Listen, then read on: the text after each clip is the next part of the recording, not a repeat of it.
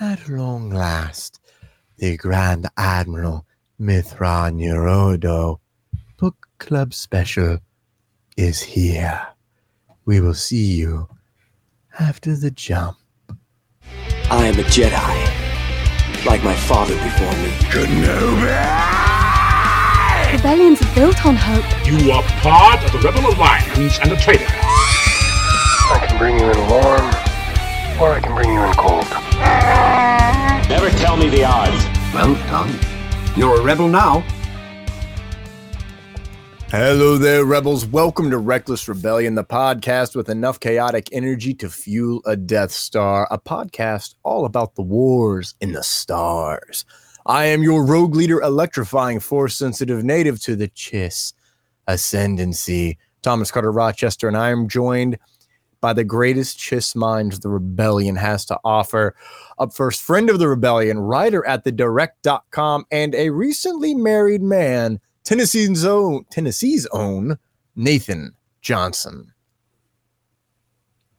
Yeah, I think my camera's frozen, so I'm trying to figure out how to fix that right now.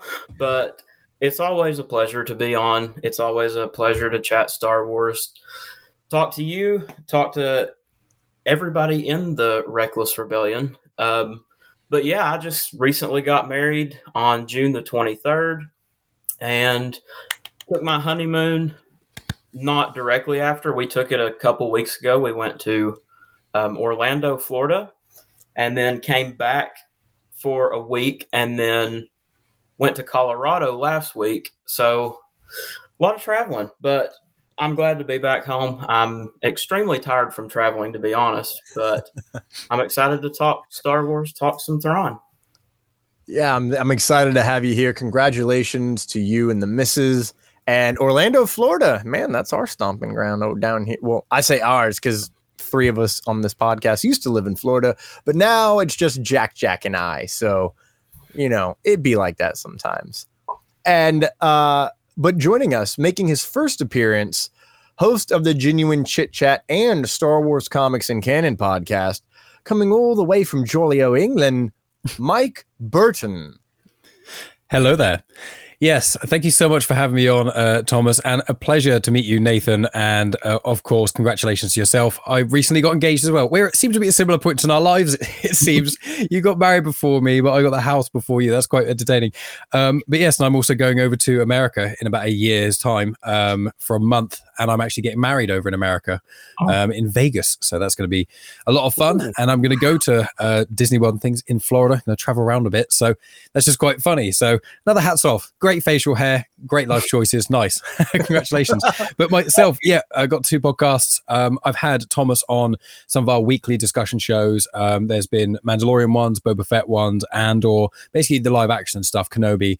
And Thomas has come on a recent few of those.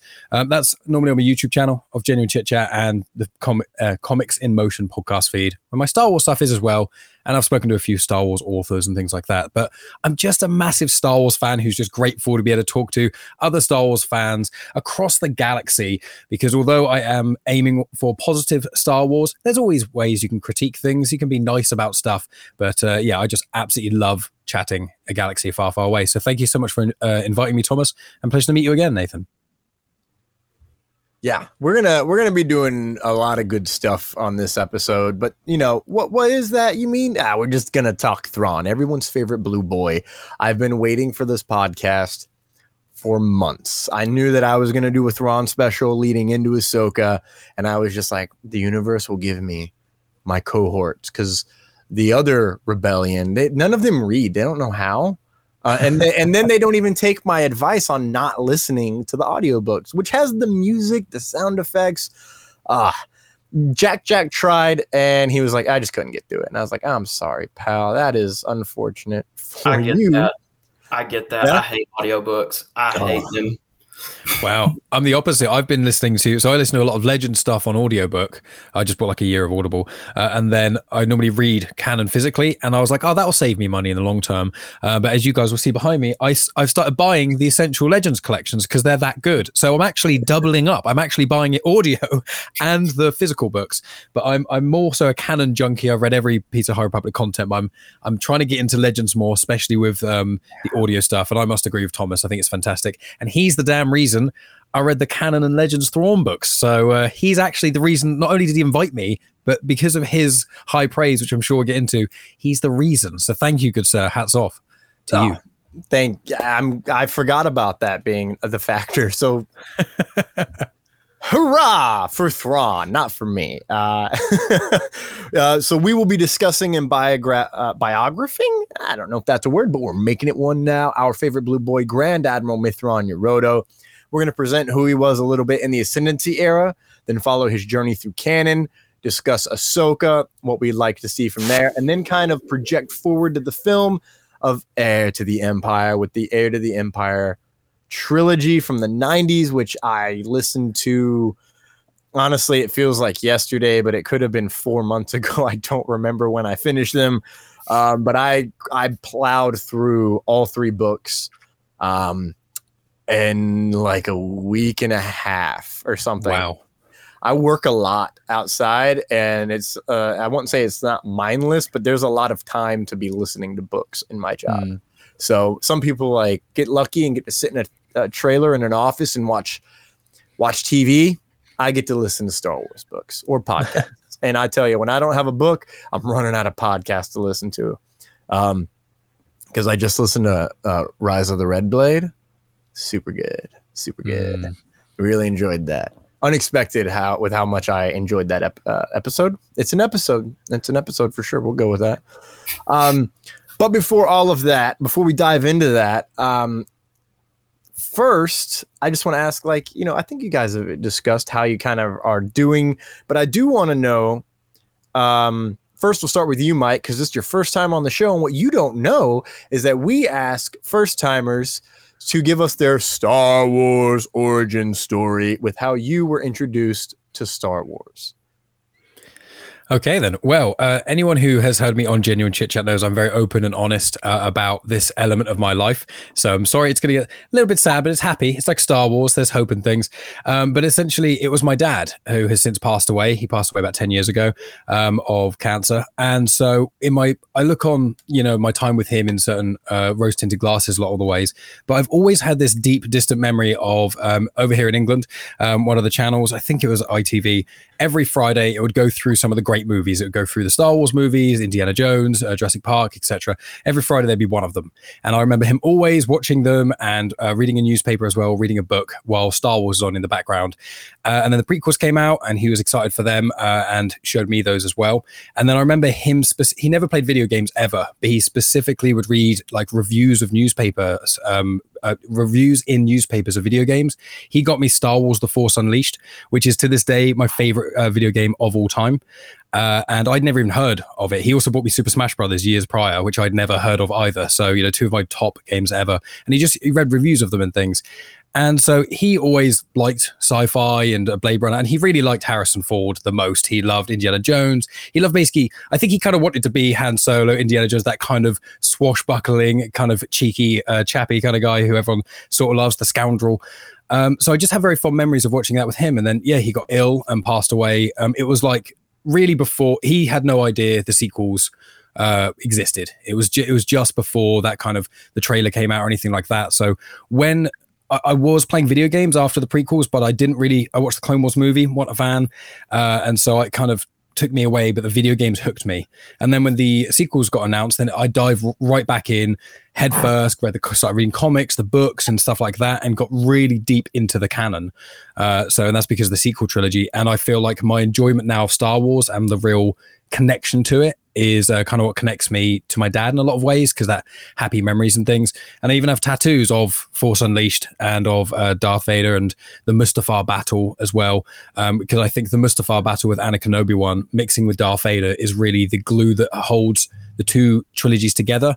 And that's kind of mine and my dad's relationship in certain ways and our generations.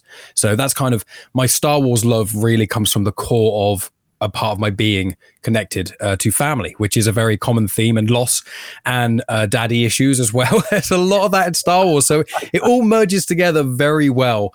So yeah, that's my story. That's great. That was in the way you connected your father and yourself with the different trilogies. That's poetry. Are you a writer? No, I'm not, I'm afraid. Just a podcaster. Could have fooled me. Nathan, you've been on here, but it's been a long time. So for the Thrawnies, because this is going to hit Thrawn Twitter, Chiss Twitter, I should say, or Chiss X. Fuck it, we're calling it Twitter. Chiss Twitter. It's going to hit it. I'm going to pump it out there. So tell all of our fellow Chissonites, that's not a word, your Star Wars origin as well. Well, mine kind of stems from the same thing that Mike said. I kind of got into Star Wars because of my parents. I know they showed me the original trilogy first, but I was extremely little, like before I can even remember. Mm-hmm. But my very first memory of Star Wars, I know I've told this story on here before, but it was seeing Revenge of the Sith in the theater in 2005. So I was only 4 years old at that time. And when Mace Windu and the rest of the Jedi came to arrest Palpatine, and then when his face starts to get deformed and stuff, 4-year-old me had a meltdown, turned around. I was scared out of my mind. My parents had to take me out of the theater and then come back and watch the movie while I stayed with my grandparents. But that's my very first memory of Star Wars. It's a very traumatizing memory. But, I mean, I know I watched the movies before that because they've told me that I would just be sitting in front of the TV, just glued to it, watching the original trilogy. But ever since then, it's just been like this growing love and obsession. And what can I learn more of? What can I get into now? It's just Star Wars is so big that there's always different things that you can find and different things that you can read or watch or just learn about. And I think that's one of the beauties of it. And even though I've been a fan of it for so long, there's still so many things that I've yet to get into. Yeah. And it's ever expanding as well right now. They're bringing in Thrawn to live action, which ties into Rebels, but also ties into 6 other books in canon, 3 Legends books that tie back to 1991. Thrawn is, I believe it's May 1st he was born, so he's 5 months older than me. I'm pretty certain he shares the same birthday as one of my best friends down in Melbourne, Florida, that I went to college with. So it's like, oh, it was meant to be that Thrawn and I would be fans. Like it was just meant to be that kind of fan. And I will say that the traumatizing part definitely hits. There's certain parts in, is it Empire? Yeah, of course it's Empire. They have a lot of snakes on Dagobah, and I remember that freaking the hell out of me. Like I think one falls on Mark Hamill and just tosses him aside, and I'm like, oh no, thank you. And then of course the thing that I always remember from Empire, because I saw those movies, the theatrical cut with the Twi'lek nipples in Return of the Jedi, by the way, that's never forget. I watched those when I was like 7 years old. My dad's like, they're making a prequel movie. Sit down, we're watching Star Wars. And I was like, okay, I love movies. And now he's like, man, I did not know what I was creating. I was like, you have made me what I am. And he doesn't even get that reference. I don't even think he's seen Obi-Wan Kenobi. So he's like, I'm a live action guy. And I'm like, you watch Mando yet? No. And I'm like, man, I feel bad because that was our thing together. But once I started podcasting, I had to take it to the next level. So I watched an episode without him. Then I went and saw Rise of Skywalker without him. So I feel like I screwed my dad over a little bit on our thing. but I'm also so deep in it that it's not the same. You know, I've only listened to 40 something books from Star Wars in like the last, we'll call it 3 years come September this year. Like I've been blowing through books. So Which one's your favorite? single book or series? Doesn't matter, Both. either one. Oh, thank God. Thrawn. I'm glad you said that. Series is definitely all of Thrawn stuff. I love the characterization of him. I love how neurodivergent he is without being quote unquote neurodivergent. The way he sees the world, the way his mind works it's just super not neurotypical. And I love that about him. And then as we'll see later, he's like, he's got valor and he's not afraid to burn something down if it's a stupid thing, and he just goes straight forward. And there's just so much great drama surrounding this character in every single book. And it seems, honestly, I think it's just Timothy Zahn, because the way he writes is kind of different. I would say it's probably stuff by Zahn, then Cavan Scott, and then after Cavan Scott, I'm not 100% sure where I lean on. Claudia Gray for me. Okay, yeah. See, I like Claudia Gray. I might have to go E.K. Johnston just because of the Padme trilogy. I love which I've yet to delve into. There's some next on my list after the Thrawn stuff. It's good. It's really good. I didn't read them in release order. I read them in chronological order. So I went because I didn't. Like, oh yeah, we're gonna be like right before Phantom Menace, and then I didn't realize that it's also like Phantom Menace. That's the book. Mm-hmm. So it's like, oh shit.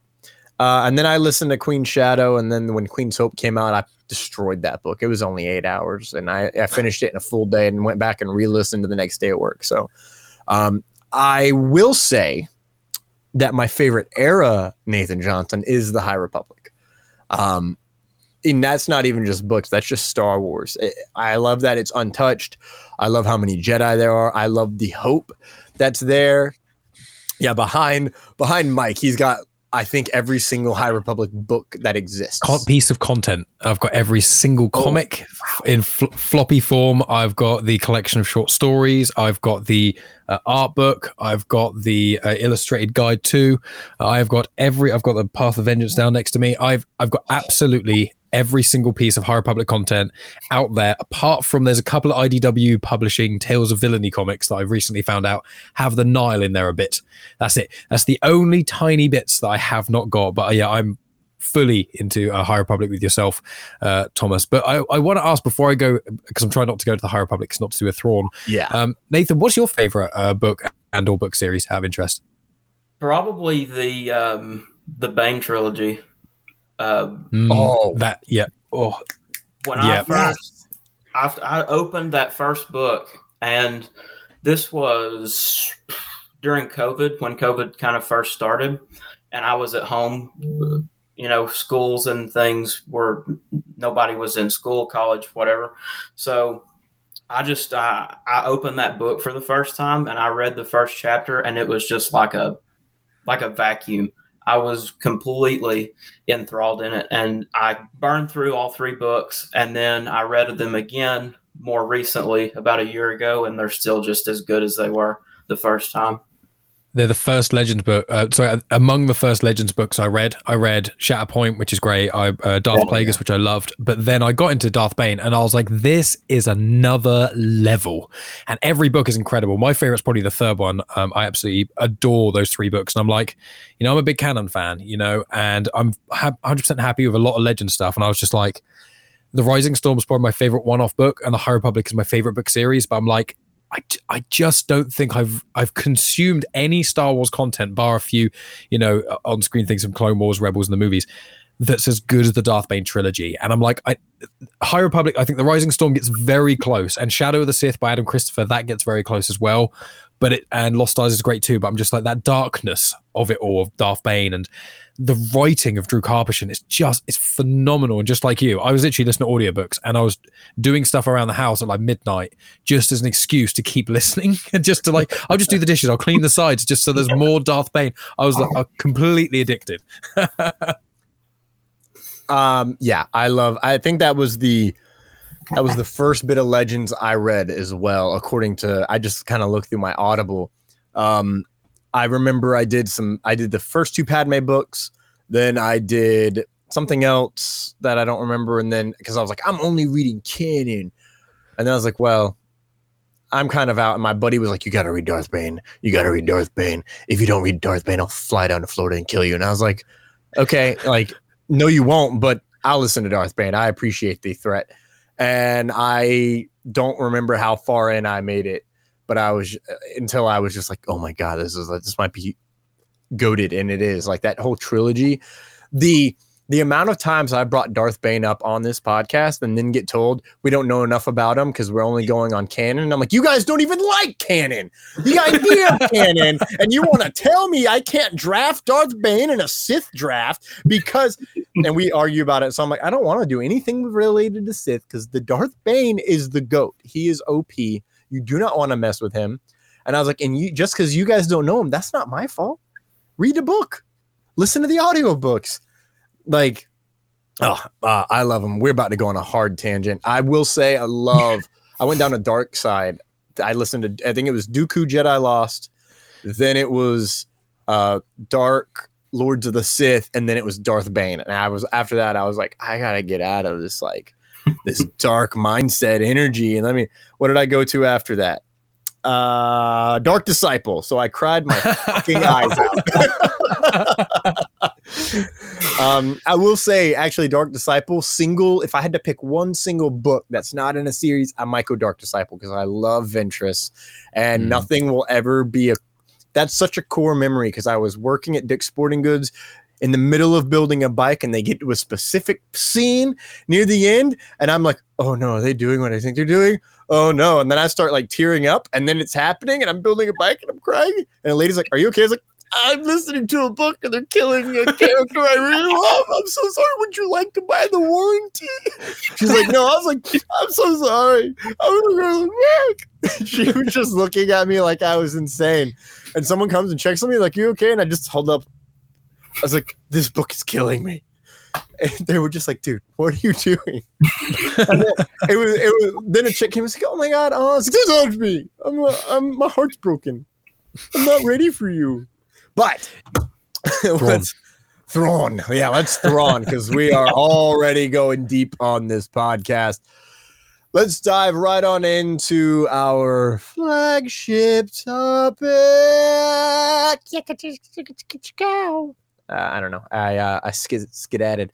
So I'm going to start off with the Ascendancy era. I went to Wikipedia and I kind of dove into what they had for a brief biography of this era, brain, get it together. And then I kind of cleaned up some stuff and added little bits of information that I think is important to what Thrawn Yorodo is doing. Simply put, he was born in 59 BBY as Kivura Nuru with the core name Varan, recognized in his early military career as Mithran Nuru, and better known by his core name of Thrawn. He was a Chiss male officer of the Chiss Ascendancy and a Grand Admiral in the Imperial Navy during the age of the Galactic Empire. Before joining the Imperial Navy, though, Thrawn served in the Expansionary Defense Fleet of the Chiss Ascendancy, located in the unknown regions of the galaxy. That's their military, in case it wasn't clear. Thrawn was known for both his valor and controversy in the Defense Fleet. He was adopted into the Myth family early on in his young life, and his career was guided by the Patriarch Thuraki, the Patriarch Lamiov, and Supreme General Bakiv.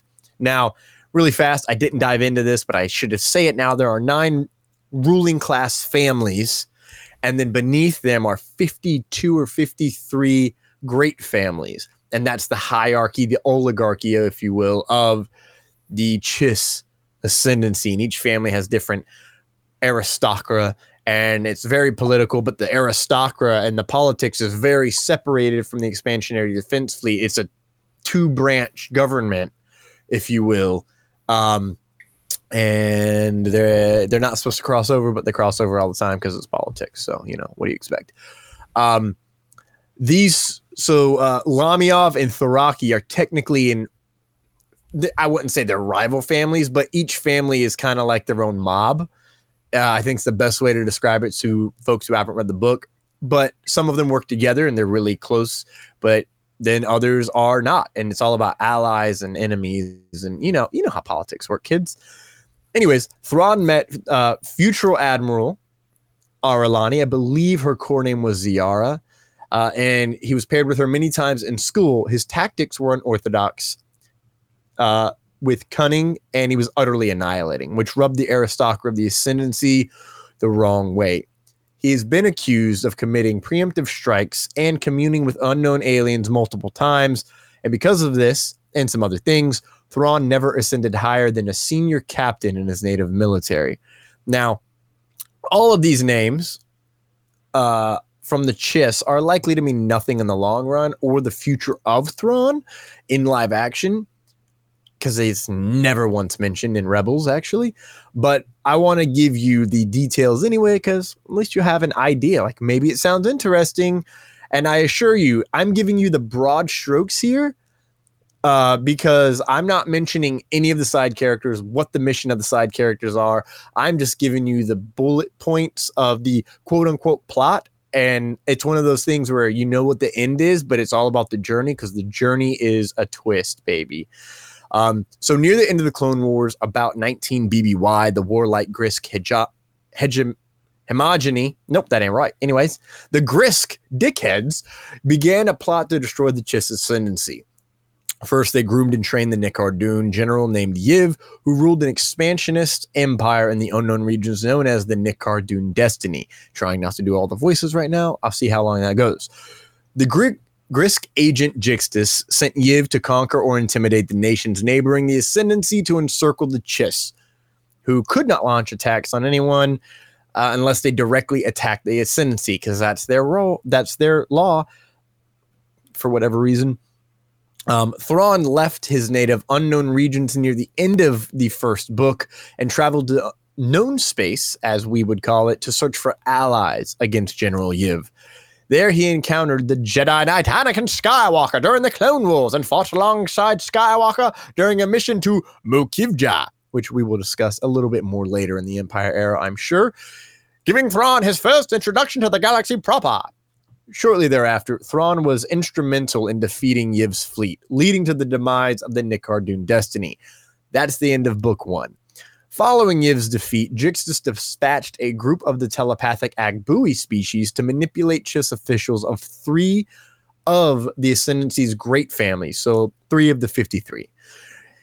They get manipulated into starting a civil war in the Ascendancy, and Thrawn was, I'm literally giving you like such little information on this book right now, so you should really go fucking read it. It's so good.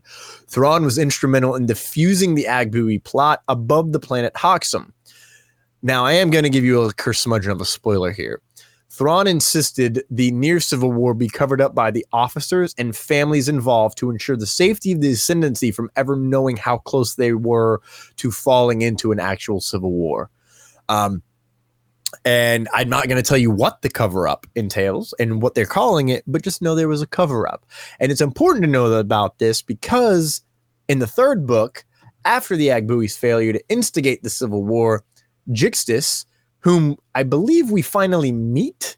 No, we meet in the second book. We pretty much see who he is in the third book, enlisted the services of the Kilji Illumin to undermine the Ascendancy from within, and close nations to the southeast of the Ascendancy from Chiss refugees. Close nations, excuse me, I don't know how to read, so I listen to audiobooks. Close off nations to the southeast of the Ascendancy from Chiss refugees who would survive the war he hoped to start. Aware of the, let me put on some glasses because my eyeballs are on fire. There we go. I learned how to read now. Aware of the Grisk's armada superior firepower to the Chiss expansionary defense fleet, Thrawn and his friends arranged for several allied nations to unite and defeat Jixtus' fleet in the climactic battle over Sunrise, known as Senior Captain Thrawn's Last Stand in 18 BBY. These three books take place over a year, so keep that in mind when you listen to them, because It's like it feels like it's happening back to back, and that's because it is happening back to back. I just want to say there's a whole subplot in the second and third book about Sunrise, what Sunrise really is, some people involved, and I did not even mention Third Sight, how important that is, because we might dive into it, I suppose, in the Empire era a little bit. But the Chiss, I've said this on this podcast, use sky walkers, aka Chiss navigators, to utilize Third Sight, aka the Force, aka the Beyond, as some in another nation calls it in these books, to navigate hyperspace. If you've listened to or read The High Republic, it's very similar to Mari Santeca, in my opinion. I'm pretty sure she's Force. She is, because she communes with Fernestra Rowe, who's going to be. We're not talking about The High Republic, Thomas. Get off that. Anyways, this final stand directly broke the protocol of preemptive strikes and utilized an unsanctioned alliance with multiple alien races. The aristocrat wanted to punish all involved in the matter, but Thrawn was the only one punished. He was stripped of his rank and exiled from the ascendancy. Unbeknownst to the aristocrat, Thrawn, along with Grand General, that's not right, Supreme General Bakiv and Supreme Admiral Jafosk, devised this plan so they could discreetly send him out to scout the Galactic Empire to see if they were allies or could be weakened. Thrawn was meant to infiltrate and report back. None of them believed he would be offered a military position in the Empire. So that's basically the gist of the Chiss Ascendancy. Now, Mike, have you read this? I can't remember if you have or not. No. So I'm the Ascendancy Master as well. Boy, fun. So I think that's probably the best thing for me to do then, is kind of fly through this. Thrawn is seen as ruthless by the rebels, and he is ruthless. If you have a purpose, if you are worthy, if you are worth something in the sense of you have a skill or you have a way to see something, you're valuable to Thrawn as an asset, as a player to be utilized. But he also sees other alien races as people. Unlike most of the Chiss, they see them as, oh, they are beneath us. And he's like, I see them as people with different skills that can be utilized, and people with different skills that can become, that can be used against us. And it's my job to utilize those skills as best we can. To get us straight out of the Ascendancy era, since we don't really have a great dialogue to go into here, which is honestly fine because I could go on forever about this area. I want to give you two quotes to give you an idea of who Grand Admiral Thrawn really is on the inside. And these both come from the final book, where I realized and started saying, oh, no matter what, Thrawn is not going to be with the Empire forever. But apparently I was wrong, so there is that. He says, my job is to protect the Ascendancy and the Chiss people, sir. Whatever it costs to achieve that goal, I will pay it. A chill ran up Bakiv's back. Whatever it costs. So that ties directly in to his doing what he did and then going on with exile. That was the cost to achieve the goal of protecting the Chiss people, so he did it. Now, my favorite quote from Thrawn ever. Let me explain something, Kilori of Ulandu. The Chiss said softly. Shit, I put the whole actual book quote in here. Awkward. Let me start over because I don't like it. Let me explain something, Kilori of Ulandu Alu. My job, the sole reason for my existence, is to defend the Chiss Ascendancy and protect my people. I will do whatever is necessary to achieve that goal, and will allow nothing and no one to stand in my way. Do you understand? And that is what I think defines Thrawn at every level. And I think it ties in even more to Thrawn treason and Thrawn alliances as well. Because you see that in a bunch of different ways. And I really think there's been a rumor from Zahn. He's mentioned that he might have stories to write in the era between Rebels' disappearance and his reemergence in Ahsoka. It's 9 years to play around in. Civil wars take a long time. I think that that civil war that was being pushed into the Chiss and the mentions of what might happen in some of the later books that are set in the Empire era, I think that's leading to a civil war happening in the Chiss ascendancy, and I think that Ezra dropped off Thrawn there, and I got way ahead of myself. I didn't mean to say this here, but yeah, I said this shit. So awkward. My bad. We'll talk about that more a little bit later to see. Do you guys have questions about Thrawn in this era? Is there anything you want to know that might hook you on reading and or listening to these books? This is next up on my list of actually getting through. I was wanting to get through them before Ahsoka, but having a wedding and 2 week-long vacations and moving into a house kind of squashed that a little bit, I guess you could say. But I'm going to get to them sooner rather than later. I'm excited for you for that one. Mike?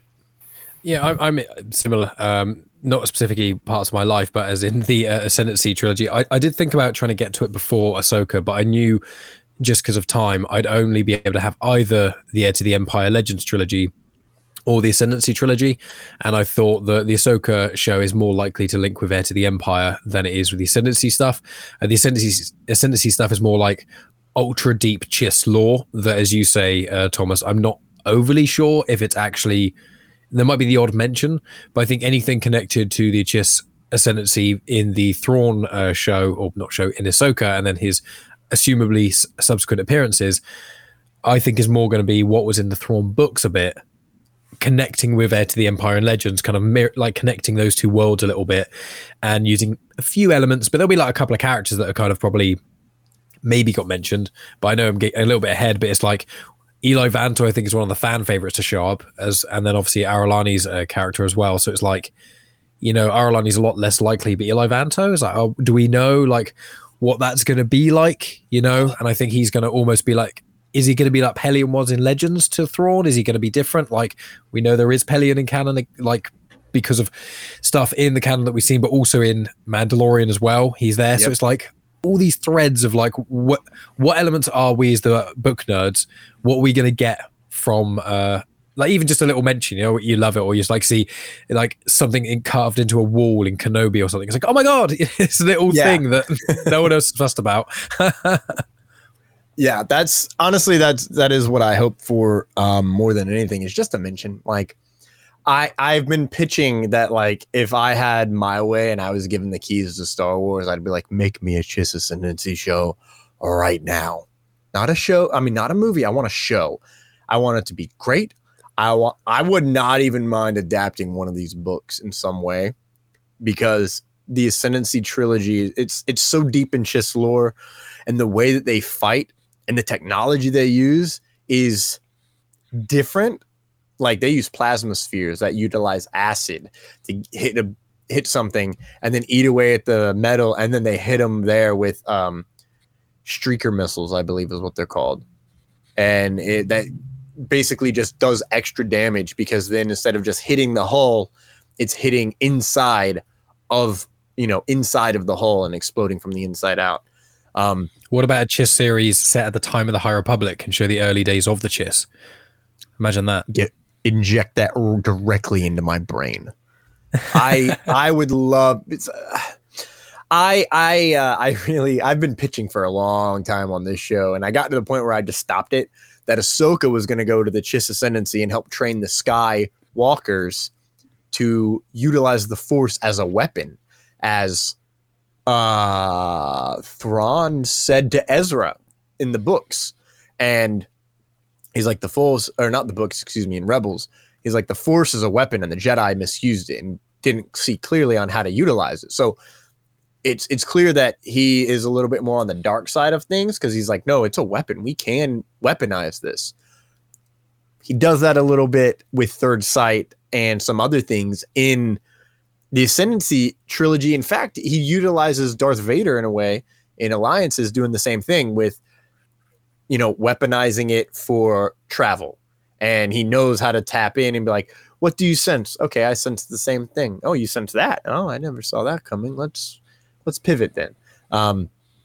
So yeah, I would just give me all the chiss. Give them all to me. I want it all. I'm ready. Right in my veins. But let's go ahead and move on into the more likely stuff to be utilized in Thrawn canon, in Ahsoka and stuff. I'm glad that I'm done talking for the most part. Now I can just sit back and ask questions. Mike, do you want to lead us off into the canon series, and then we'll all dive into Rebels together, dive into Ahsoka together, and then pivot to Nathan at the end to project forward? Mm-hmm. Yeah, no worries at all.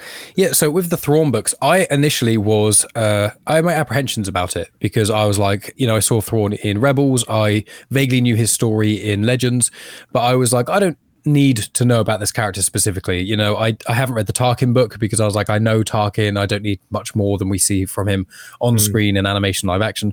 So with Thrawn, I was a bit unsure. But because you pushed for it, Thomas, and you said, no, they are really, really good.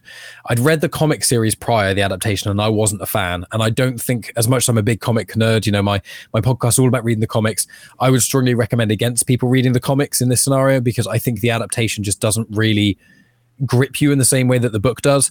And because so much of it is about Thrawn's thoughts, and they put quite a lot of text in the comic, I remember, of his narrative thinking, but the book just goes so much deeper into it because the comic is adaptation, and so I just think when you see the perspective of Thrawn and him going up through the Imperial army and navy, essentially it's him starting off at the bottom. He gets found on this planet just after, the Ascendancy trilogy. He gets found on this planet and he manages to take out basically whole squads of stormtroopers. And then he convinces them to go speak to people. And after this is skipping over a lot of stuff, he eventually ends up talking to the Emperor, and they talks about the Chiss and the Ascendancy and what he's kind of there for. In a way, he doesn't give the whole truth, over the books. They kind of elaborate on that, with Grisk being a central part, like the main kind of antagonists in the background. But the first Thrawn book is about ironically, his ascendancy, but inside the Empire. And it's about him going against what everyone's telling him to do, going against Imperial protocol, and specifically doing his own way of doing things. And our kind of, as you mentioned, Thomas, because Thrawn is quite neurodivergent, and for some individuals, I think it would be hard to sympathize with him. Cleverly, Timothy Zahn has put Eli Vanto in there, who's kind of the everyman. He was just like from this small backwater planet. In the audiobook, Mark Thompson does this quite good Southern accent. So it's like you get this feel, and people comment on his accent, the way he speaks and things throughout the book. And he initially feels like everyone else. He doesn't get Thrawn. He doesn't like him. But as you get to see his brilliance throughout the book, and eventually through the 3 books, you really get to see Eli first. In the first book, he really comes to terms and understands Thrawn, and then is on his side and realizes that Thrawn makes him better. And then the second and third books are more about the rest of the Empire slowly kind of realizing. Alliance is a lot about Vader, and it has flashbacks back and forth to Anakin Skywalker and the Clone Wars story with him, and the modern story and how they connect together, and how Thrawn figures out that Vader's Anakin. He's one of the only people who ever managed to do that. You've got that story going on. And then Treason's probably my favorite of the 3. And that's all about in Rebels when he disappears in the episode. Even saying it makes me sad. Jedi Knight. I recently watched Rebels again, my boy. But in Jedi Knight, he disappears for a while, and Price messes everything up, and it shows you what he's off doing. And it's basically trying to fight for the TIE Defender project funding by doing this crazy task for Orson Krennic, because there's Death Star parts basically being nicked, and he figures out about the Death Star as well. So it's him. It is explaining like plot holes in certain ways, like why wasn't Thrawn here? Why wasn't Thrawn there? But it does it in such a good way. And the dialogue is written so well. And Zahn's writing, the way he opens up the world, I find with the Ascendancy trilogy, I've seen people online talk about what should they start first. And although I've not read the Ascendancy trilogy, I think the Thrawn books, the original trilogy from canon, is a great place to start, because you get a bit of the Chiss information, especially in Treason. You get more of their dynamic. You get more of what the Grisk are, what the Chiss Ascendancy is trying to accomplish. And then going back, you can kind of zoom in a lot on it. But yeah, it's basically Thrawn in the Empire and what he's up to and those sort of things.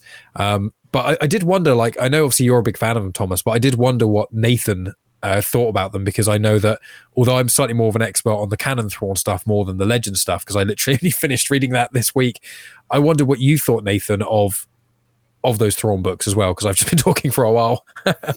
Well, I haven't read I've read the first two. I haven't read the Mhm. third one. Mhm. And I don't really remember why I think it was just I was in the middle of school. I was I went to school for journalism, and there was a period of time where it was just like the only thing I could do was school. So I think it was something to do with that. And I was just like, I don't have time to do this, because I was getting so into the books that I was kind of like putting other things off. So I was like, I've got to stop. But I need to, if I go back, which I will, I'm just going to start back over, because I don't want to come back 3 or 4 years later and just read that third book. I'll need to go back and restart the whole trilogy. But I remember liking the second book more than the first. And then one of my friends has read the trilogy a couple times, and he would always tell me, you really need to get to the third book. You really need to get to the third one, because it is by far the best one. But I just never got around to it because of school and stuff. But I remember liking the first two a lot, and I hadn't read Ascendancy, like I said, but my first introduction to Thrawn was the Heir to the Empire trilogy, and then Rebels, and then those first two books of the Empire trilogy. So it was interesting to see how similar the character was in those two books to Legends, because you think if some things that are in Legends and some things that are in canon regarding the same characters or same time periods are completely different. But I was very appreciative and very interested in how similar Thrawn was as a character in those books and the Heir to the Empire trilogy. I will say I actually found Alliances was my least favorite, oddly enough. I think they're all good books, but I thought Thrawn 1 was really, really good. I've thoroughly enjoyed that. And then Alliances, it was just because it was more Clone Wars stuff, and I'm okay with not having any more Anakin Clone Wars stuff. I like the Vader stuff, but I was just like, any other Jedi in the Clone Wars I'm happy with. I know it worked plot-wise, but I also found a little bit was, because it kept going back and forth so much, and then when you're going back in time, it's not just, there's now and back. It's back in time with Padme, who's doing a separate thing to what Thrawn and Anakin are doing, while you've got modern day Thrawn doing something else. And I just found there were points where it was a bit jumpy for me, but I found Treason got rid of that completely. So I would herald anyone listening, Treason for me was just phenomenal. I thought I knew what to kind of expect and where things were going, but the connection with the Death Star stuff was very intriguing. But the trilogy I found, because my first introduction to Thrawn was Rebels, and so I knew about him just from being a Star Wars fan and delving into some of the wider universe, before the canon legend stuff. I knew about Thrawn in general. I knew his general story, but I didn't know him in depth. So my introduction to him was Rebels, and I really liked him as a character. And then reading those books, you really get a new appreciation for him. And as you say, like where I've just finished the Heir to the Empire trilogy, I'm like, they've done it. And I think definitely Zahn is a huge, massive hats off to him for writing the current 9 Thrawn books. But I think what Filoni did so well in Rebels is that kind of using stuff from Legends that works very well, but not just copying. And that's where I want the canon to go. I want canon to use Legends content, as in I want Darth Bane. That's my number one. Sith stuff is what I want them to fund money into, which I think they're slowly moving back there. I think they're testing with the literature first with the High Republic. Maybe they'll do the Young Republic a few years before that. But then once they either do a big movie or something and explode the world of the ancient Sith stuff, I really want them to do things of Revan and Bane and all these sort of big hitters, but I don't want just the same story. I don't want them just to adapt the Darth Bane trilogy. Although I think the Darth Bane trilogy is basically perfect, I would rather have a new story with the Bane character and with, his apprentice and things, Zana, and I would love that, but have it slightly differently. Have it told in a different way. And then we've got 2 interpretations. And a comparison I draw for that is almost like the Batman movies. Everyone's got their favorite Batman, but when Robert Pattinson was announced as Batman, apart from people unfairly hating on Robert Pattinson, or no one was like, oh, more Batman, or few people were. You're like, oh, a new interpretation of Batman. Is it going to be more Dark Knight? Is it going to be more Keaton? And the way I kind of view canon and Legends is a bit more like that, or like the Spider-Man as well. And it's like, we can have these two universes both being amazing, and there are certain connective points. And I think Thrawn, the way they've done it because of Zahn in the books, in Rebels, and in the other books, I just think it does such a nice arc of him. And it feels like Legends feels like it fits into the canon. You could read the canon Thrawn books and then read the Edge of the Empire trilogy, and it would work. It would make sense. And that's one of the things I think I love about the characters. He's one of the few characters that really transcends through both canon and Legends and feels very consistent throughout them. I agree with that, because I just did Heir to the Empire trilogy this year. I'd kind of like, I'm not going to do it. I don't want to do that. Like, I don't want to get that in my head, because I know, like, when you read so many books, you kind of have a hard time when someone asks, like, hey, what about this? And I'm like, yeah. And they're like, that's not canon. I go, oh, I forgot we were doing a canon conversation. That's dumb. I'm looking at you three boys that aren't here today. Damn humans. So I really loved how I felt he was a little bit different, a little bit more evil, I guess is a good way to put it. In Legends, a little bit more mustache twirly. Mainly in the first book where he kills that engineer guy for failing on the tractor beam. Like when that happened, I was like, oh, that's Thrawn does kill innocents in Rebels, but that's kind of his last resort. He needs to win under all costs kind of thing, like linking in with the quote you mentioned from Ascendancy. But I was like, Heads of the Empire just killed someone else. Like, oh, okay, this is a much more immediately villainous Thrawn. They're going straight into it. And because of that, I was looking through some of the Rebel stuff last night, and one of the things is he actually, the only time in anything in canon that he actually attacks innocents is the end of Rebels. And it's like, ooh, okay. And I kind of forgot he did that. And when I did it, I think when I saw it, I rewatched Rebels, I was like, that's weird. That's a little out of character. But like, I get it. It is what it is. And then I listened to Heir to the Empire and go, oh no, that's who he just becomes. Like, he becomes that guy. And you can see, it's almost like, oh, I can't believe I'm doing this. It's almost like little baby Anakin going and becoming Darth Vader. It's like, how can that happen? And then it's just corruption, little by little, year by year. He's 40 years old when he joins the Empire. By the time he disappears, he's 58. So when he comes back, that's another 9 years. So he's 67. He's an old man at this point. So his the amount of fucks he has to give is very low. So after listening to Legends books, I was like, oh, Thrawn might be like that dude. Like, I might be straight up in that, Darth Vader, kill everybody mode, like I was in Kenobi. And I do love the fact that he is able to transcend all of them. Because in Rebels, he just lines up with the Thrawn trilogy books. It lines up so well. So treason is your favorite, Mike. I'm going to have to agree. And the reason I agree, because I listened to the last listen through I did was in chronological order within the universe. And when I got to treason, I could not remember why he had done something with one of the commanders on his bridge. And I remember Orson Krennic's henchman, basically. I couldn't remember why he was edging that on. I was like, oh, I forgot about this little plot thread. So when we get to the end, I'm like, that's right. He just believed in her so much. And that's the thing is, if you're on his team, you're beloved. You are worth something. If you're the enemy, you will be destroyed. And that is something that I think is, it's similar to Vader on the exterior of the Empire, but on the interior, they're vastly different. And that's what I love about Thrawn. In this era, this trilogy, at least we'll discuss books for a moment. I thoroughly enjoy alliances for the Thrawn Vader stuff.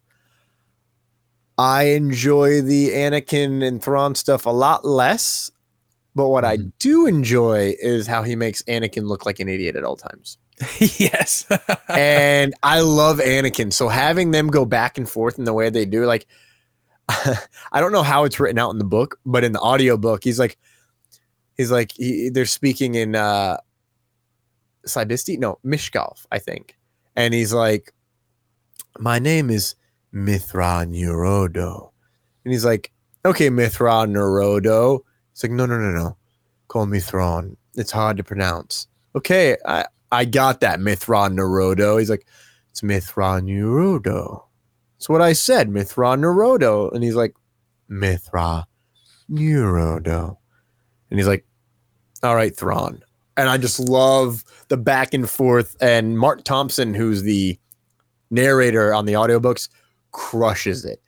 In my opinion, he's the real voice of Thrawn. But I've also spent like almost a week of my life listening to him in just audiobook format. I know the last Thrawn book that came out in our reality was 24 hours, 50 something minutes long. So it's a thick boy. Oh, she's thick. But I just enjoyed that. And I think what people disliked about that book is it's a lot less of Thrawn's thought process, because we don't have that first person point of view on things in Thrawn, which is exactly what made me fall in love with the character from the start, is that first Thrawn canon book, because of how like each chapter starts off with like a Clone Wars style. Like they have their moral of the episode, and then Thrawn will like, a warrior seeks this, seeks that, and a true warrior loves to fail because they learn. They're not afraid. They use it to win. He's like, because it's only a failure. It's only a true loss if you give up. And I'm like, shit, bro. I wrote something down on a book, and somebody at work saw it the other day. I was like, what is this? And I was like, oh, it's a quote from a Star Wars book. And they go, you fucking kidding me? I was like, no. I was like, a warrior is only defeated when he gives up. And he's like, okay, that's kind of fair. I was like, right? This is some deep shit. Who's your favorite non-Thrawn character in this era of these books? We'll go with just books. Other than Eli Vanto. I mean, I really like Aralani. Don't get me wrong. She's very cool. Very interesting character to see how another Chiss interacts with Thrawn. And I know you said I can't choose Eli, but I do want to say just another reason why Treason is fantastic is we get the return of Eli, because he's obviously not in alliances. And so because I feel like that human element's missing a bit, but I will say, I agree. The Darth Vader and Thrawn dialogue is so clever. And there's bits where Thrawn is like, oh yeah, like when we were, on this planet, and he was like, I've never been to that planet with you. And he's like, oh yes, I must be mistaken. And he's constantly like nudging Vader, being like, you were there with me. I know you were. And then right at the end of the book, Vader just has one line that's kind of confirming, but don't say it again. Like, do not mention the Jedi. And when Vader thinks, it's kind of about, in that book, you do get the Vader thought process of like, the Jedi remembers this and the Jedi did that, the way he kind of compartmentalizes his own personality. So I like that element of alliances, to clarify. But back to the sort of the Thrawn characters. I mean, it's almost per book you've kind of got a new cast of almost supporting characters. I don't like Krennic's aide in Treason. I think he's unbearable, but I think that's kind of the point. Yeah. But you do get Pharaoh, I think her name is, and she's the one who kind of becomes the new Vanto from Alliances and Treason, and her kind of she again does what a lot of people do in the Empire. Wrongly assume things of Thrawn, but then sees him victory after victory, and she really grows as well with him, especially that thing at the end of Treason. So I do like all the characters around Thrawn, but I think that he needs someone to challenge him a little bit. But I think that I do like the Legends trilogy, and there's a lot. I know we'll get into that, the Legends trilogy, but I think although Eli Vanto and Thrawn is probably my favorite kind of pairing, I absolutely loved Pelion with Thrawn, and I think that Pelion with Thrawn in Legends works better than Pharaoh does in the canon Thrawn trilogy. I think Pelion really represents exactly what the Empire's old ways were and why they keep failing, and Thrawn's the new way of thinking. And Pharaoh doesn't quite challenge him as much as that. You've kind of got other characters who are more antagonistic, but in those Thrawn books, I like it when he's challenged. But my favorite thing in Thrawn Treason is when the other Admiral, the other Grand Moff, I can't remember his name, but one of the climaxes of the book is he challenges Thrawn basically, and Thrawn tries to take out his Star Cruiser while not on his ship with the instructions he's given to Faro, and it's meant to not injure any pilots, not damage the ship he's on, like do all these really specific things of beating someone so completely. And his dynamic with that the other Grand Admiral rather, his dynamic with him at the start, they're quite friendly and it's quite supporting. And then as it goes on and as it develops more and more, it becomes more when Thrawn realizes about his kind of betrayal, you've got this rivalry between them. And that whole chapter where Thrawn is like outsmarting someone, he's like 2 chess moves ahead. Anytime Thrawn gets to do that with a supporting character, that's when I'm really in my element for those Thrawn books. So it's really just whenever he destroys people, whenever he beats someone, basically. It's not specifically who's he friendly with. What about you, Nathan? What about you? Are you talking about characters or just? Yes. Sorry, my whole situation glitched on me. Yeah. So, what characters in the books did you enjoy that you read? For to be honest, I can't really Thrawn canon. Remember a lot of of the characters. I don't really remember a lot of the story, to be completely honest. But what I was wanting to say was I think that's why I liked Alliances better, because I'm a big fantasy guy. I'm a huge fantasy reader. Mm-hmm. In books like Brandon Sanderson's The Way of Kings or A Song of Ice and Fire, any of those big fantasy series that switch point of view characters every single chapter, and you're jumping from different place to one character here, one character there. That always has kind of been my style of reading, and I enjoy that style the most. And then I'm just a big Anakin junkie, I guess you would say. So anything with him, I kind of tend to pay more attention to and gravitate toward. So I think that's mainly the reason why I like that one more than Thrawn. But as far as characters go, I don't really know. We'll talk more about it when we get into the Heir to the Empire trilogy, but you were talking about Pelion. He is always been one of my favorite characters, not only in those books, but just in Star Wars in general. And I went crazy when I saw him in The Mandalorian. I kind of have always viewed him as a character that the audience or the reader can relate to, because he's kind of learning about Thrawn's ways and Thrawn's personality and the way Thrawn goes about things the same time that we do. So it's kind of like we have somebody with us as the reader to go on this journey with. So he's always kind of been one of my favorite characters from any of the Thrawn books, but just from the Empire trilogy, I don't know that I can really name one because I don't remember that much about it. May I ask, Nathan, have you read any of the High Republic books? I've read the first 2. Okay, I was going to say, because like when you were describing fantasy with lots of characters and stuff, I just thought Light of the Jedi. I was like, that's one of the big criticisms of it, is like it's just hard to get into because there's so many characters. But once you get over that hurdle, it's just fantastic. So that's what I was going to ask about. But yeah, sorry, just a little side tangent. I fell in love with Light of the Jedi. It was just, I read like the first 50 pages of it, and I was like, this is different from anything else that I've read in Star Wars, but different in a great way and something that I can really appreciate. But yeah, that's what I'm currently reading right now. I try to only read one Star Wars series at a time, and I waited a little late to start the High Republic series, so I'm having to make my way through all those books. But yeah, I've got through 2 and I'm on the 3rd right now. Very nice. Awesome.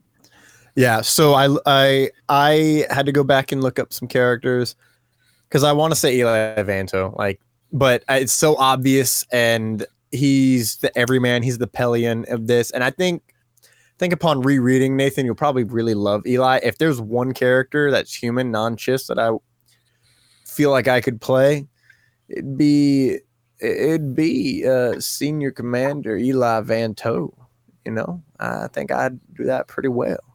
So, or what's his name? From High Republic. My God, sounds. I got Matthew McConaughey energy. I can't remember his fucking name now. Oh, I know his name. It's in the Fallen Star. He's in the High Republic. Leox Skyassi. That's right, Leox Giassi. Giassi. Yeah, that's the one thing I love about audiobooks is it teaches you how to pronounce them, but shit, I can't spell them or remember them. Which is why I looked up. It's Grand Admiral Savit in Treason. And that's the guy. I love how they tie into his art in a way later on in the book. And I love how he's so egotistical the whole time. And what I think happens is Palpatine seems to have known what was going on the whole time and was just like, everyone bow to me. And in fact, what's his nuts gets sent to the Chief Ascendancy. I can't remember the kid's name. Yeah, not the guy. Krennic, but oh yeah, I can't remember his name. Ronan, that's it. Assistant Director Ronan. He he gets sent to the Chiss Ascendancy because, he'd be working specifically with Darth Vader, and Darth Vader would just kill him for his political views. So it's like, yeah, Jesus Christ, I'd kill him too. Maybe, probably. So that leads us like right back into the Return of Lothal after these books, and it is so good. Oh, quick shout out! Really love Arinda Price. It makes me like her more, knowing her plight. And then when we get back to her in Rebels, I'm like, God, I hate this woman. Like I understand, but also like Jesus H. And what's something I didn't mention in the first book. Or in the Ascendancy era is the same things that happen on ships. Everyone's against him. People are confused by him. He keeps everyone in the dark, and it pisses everybody off. And so he's got spies on every boat or every ship that he works on, basically. And he's so politically inept. Inside of the Empire, he's way better, like infinitely better than he is in the Ascendancy stuff. Like there's a mention like. It was the best. It was the most strategic thing for me to do. I was given an opportunity, an opening, and I could be a weapon for our Ascendancy.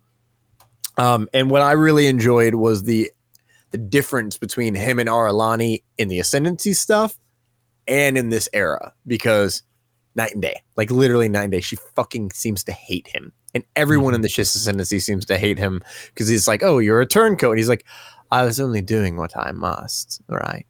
I don't know. That was like Thrawn Kenobi. So he gets shipped off into hyperspace with some Purgle and Ezra Bridger. So now, before we speak on Ahsoka, I want to know, where do you think Thrawn went at the end of that episode of Star Wars Rebels? And Nathan, you can go first on this one. Yeah, I was going to start with Nathan. You look at you. Are you wanting me to say like a specific planet? No, just like what do you think Thrawn's been doing? I think that, I mean, we know from things that have, I guess you would say, have been leaked, or things that have just kind of come out about what's going to happen in Ahsoka, that he's obviously got in touch with some Force-sensitive people. He has this, like, isn't he supposed to have, like, this army of undead stormtroopers? Oh, yeah, I've heard about that. Like, he's supposed to have stormtroopers with white, but, like, they're destroyed armor, and it's, like, melded together like Kylo Ren's helmet, but with gold instead of red. Yeah, like, it's something weird like that. And, I mean, I don't want to go into that yet because we're going to get into like what's going to happen in Ahsoka. Mm-hmm. But I mean, it's anybody's guess, to be honest. But I feel like there's going to be a lot of parallels, not so much as direct copies from Heir to the Empire and what kind of happened before that first book in that trilogy, but there are going to be some parallels to that. And I know I brought it up with you. I think I messaged it to you or something about my theory with Ezra, and I'll go over that in a little bit when we get to that topic. But like, for example, that what's her name in the Ahsoka trailer, Shin. Yes. So I've kind of been thinking like she's going to be a parallel to Mara Jade, maybe, and Ahsoka is going to be your Luke in this show, as opposed to like Luke in Heir to the Empire. Ahsoka is going to be the Luke in the show. Mm-hmm. So, but as far as what Thrawn's been doing, I guess, I mean, he's had to find those stormtroopers from somewhere, and he's had to find somebody that can have that effect on them to bring them like to the point of where they are now, to this like zombie-like state. And I think it's interesting to think about what Ezra's been doing more so than what Thrawn's been doing, because we don't really know a lot about Ezra right now and where he's going to be. I wrote an article a month or so ago, maybe a little bit longer, that he's going to have like some martial arts force powers or whatever. But I'm kind of more interested, to be honest, to see what Ezra's been doing. Yeah, I mean, that makes sense. That's everybody's guy. And you were a teenager when that was coming out, right? Rebels? Yeah. Yeah, I was 13 when it first came out, I think. Was it 2014 when it came out? Yeah, so you were born in 01? Yeah. We're a decade apart, young man. Let me turn on my gray hair light now. What about you, Mike? Where do you think Thrawn has been during this period of 9 years? So I think I've got two kind of theories, and I suspect my theory of Ezra is going to be the same as Nathan's. So I won't get into that. I won't try and steal the thunder. But I think what's going to happen is they're going to shoot off into the unknown regions, and I think what's most likely story-wise going to happen is they're going to crash somewhere, and it's going to take like years to repair the ship. I think it's the easiest way to get them both out. I don't think they're going to delve into the Chiss Ascendancy much. I think that's probably almost going to be ignored in the live-action Thrawn. I think it's going to.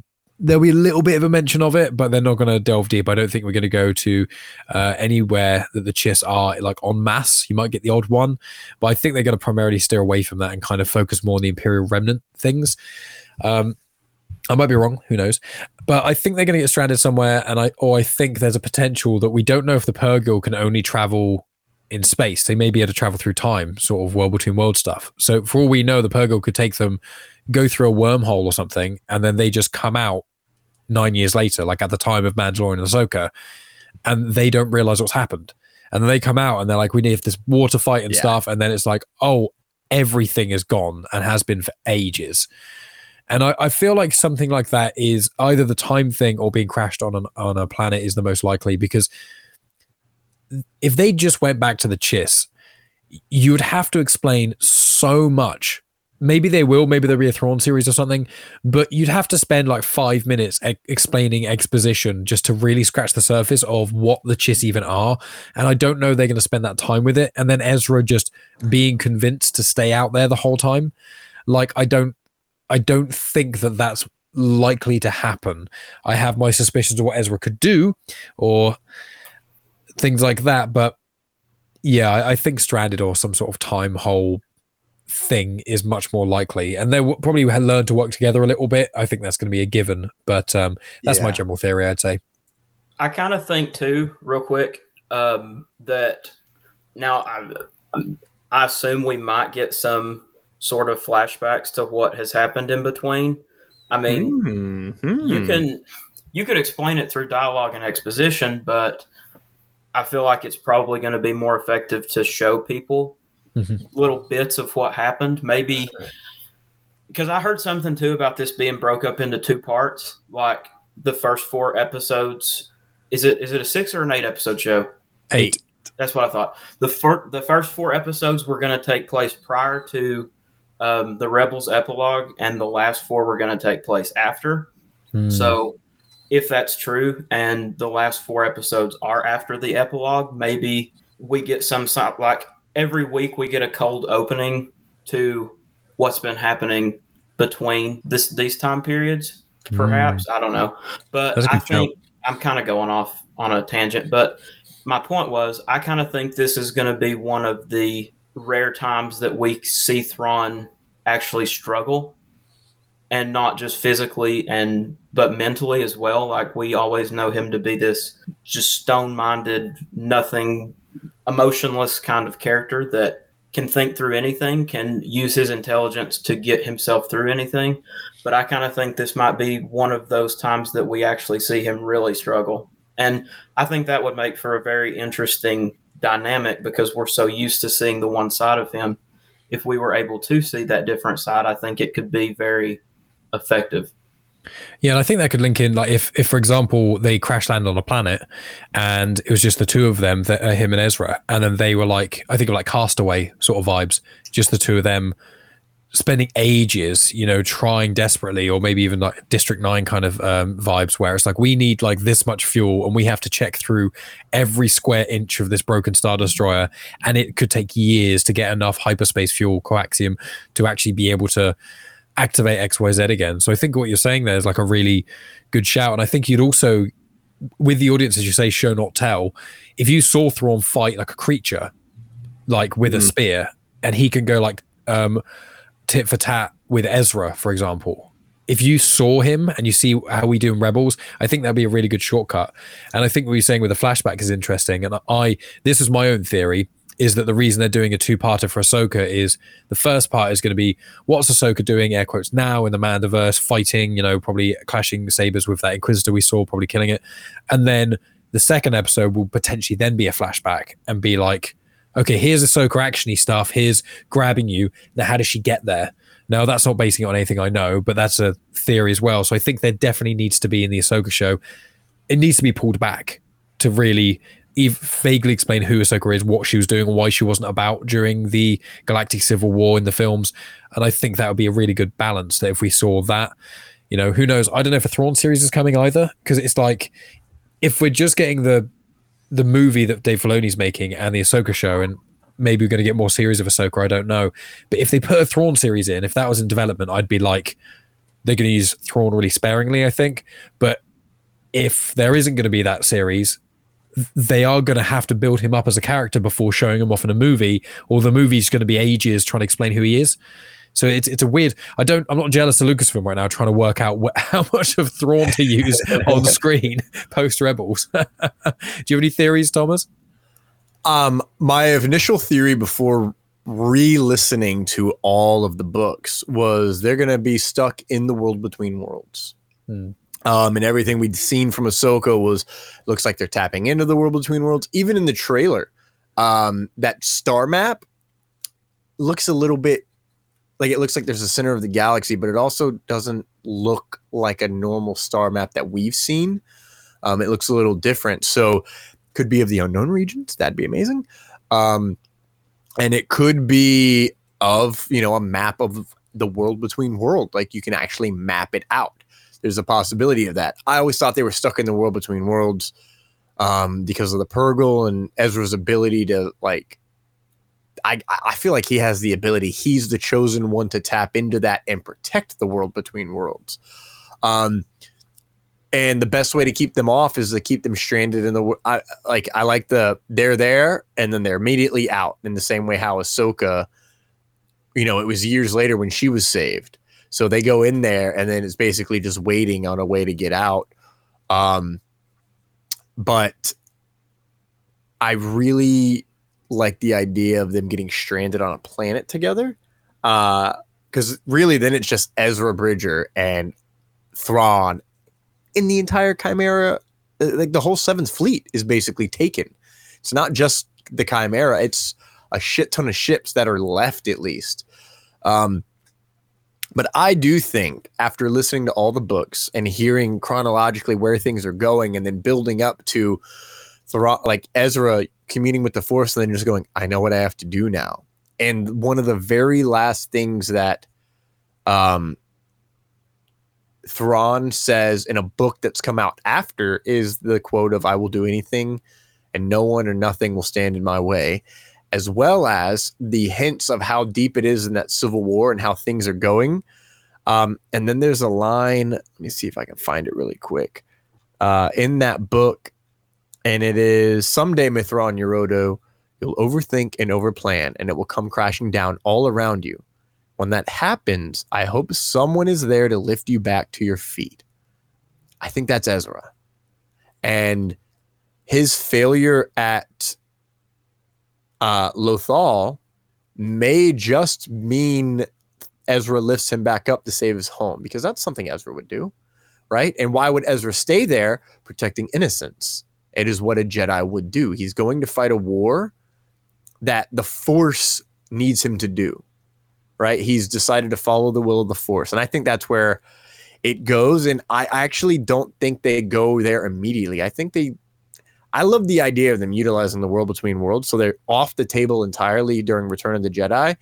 But I could see them going right there immediately. And then there's a 9-year civil war, or, a 7-year war. And it takes Thrawn that long to conquer whatever it is.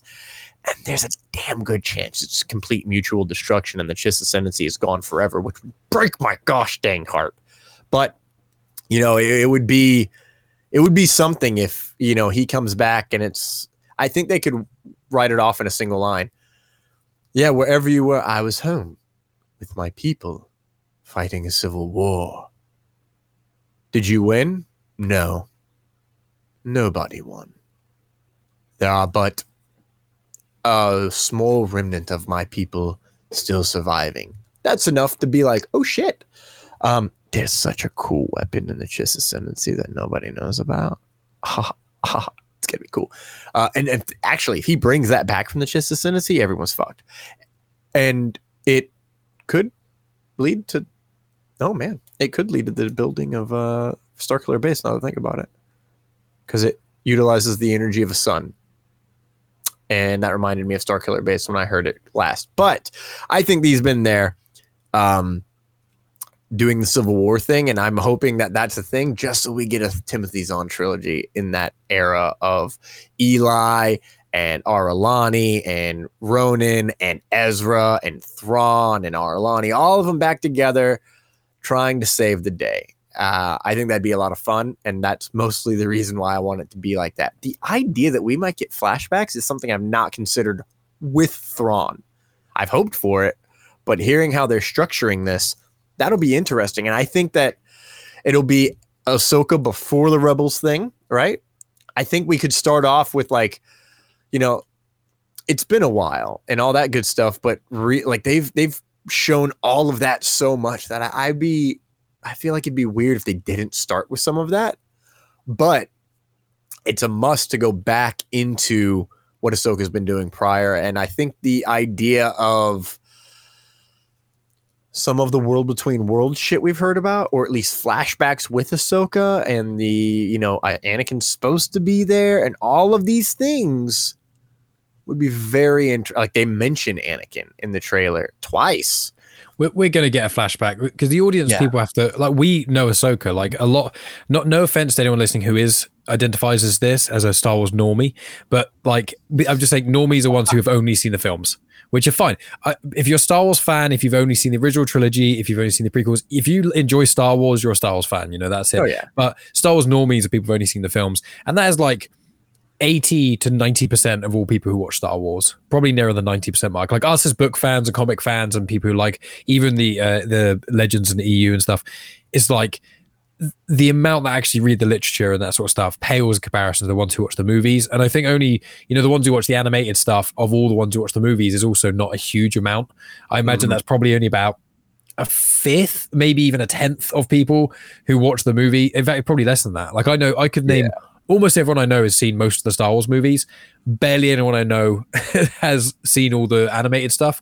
So I think one thing with Ahsoka is they need to establish she is Anakin's apprentice, and her leaving the Jedi Order, and what she her knowing about Vader. And then also I think we're going to get a Hayden Christensen. I wouldn't be surprised if they have just some sort of vague conversation that mixed with maybe flashbacks or something, exposition-y stuff. And even maybe, that could lead into her explaining what she was up to in that sort of Rebels time. But yeah, I'm super hyped. As long as I just don't want too much shot for shot remakes of stuff. Like I'm all up for, like, I like with Kenobi for its faults. I do like the show. With the Kenobi show, the flashback with Hayden and Obi-Wan was incredible because although it wasn't necessarily anything that was something we hadn't seen before, it was actually a confrontation that we hadn't seen before with those two that linked in with the story. And that's what I want. I don't want it just to be like, okay, and here's, you remember that Clone Wars episode where, you know, Anakin and Ahsoka did this? Let's have I want more content, you know? I want, even if it's just little conversations. And my number one thing is her finding out Anakin turned to the light side. Like, I need to see her face when she finds out Luke turned Vader back. That's my, like, apart from a Kanan Force Ghost, that's my number one kind of want from it. I know it's not really Thrawn, but yeah, no, it's not. Hey, I love everything about that. Everything you just said. And it's important because we're here in the Ahsoka section now. Like that is the point of why we're doing this. So like perfect time to start throwing out our Ahsoka theories. For sure. Where was I going with that? Right. So a Thrawn flashback and Hayden Christensen. I wonder if there's a chance that we might see them together. I think like over under, the odds are like 5% maximum, I think, to see Thrawn and Anakin together. Thrawn and Vader seems a little bit more likely, but I doubt we get that. Oh God, if we got that, I would lose my shit for sure. I think you just mentioned it. Characters, yeah. I think Thrawn, when he confronts Ahsoka, he will be like, because they mentioned Anakin in the trailer, I don't think that's the only time we're going to hear Anakin's name. So I think it's going to be quite a thing that for us who know who Ahsoka is, it's going to be kind of bashed over the head that she's Anakin's apprentice just because of all the, sorry guys, normies that don't know.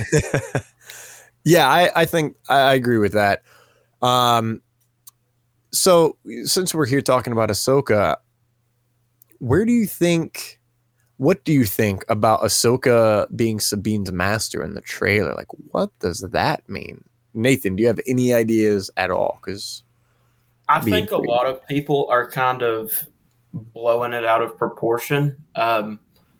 Maybe I've only seen like the negative side of it, but I've seen so many people complaining about that and talking about how it doesn't need to happen. Sabine doesn't need to be force sensitive, doesn't need to be becoming a Jedi. And I'm like, I don't really think that's the direction that they're going.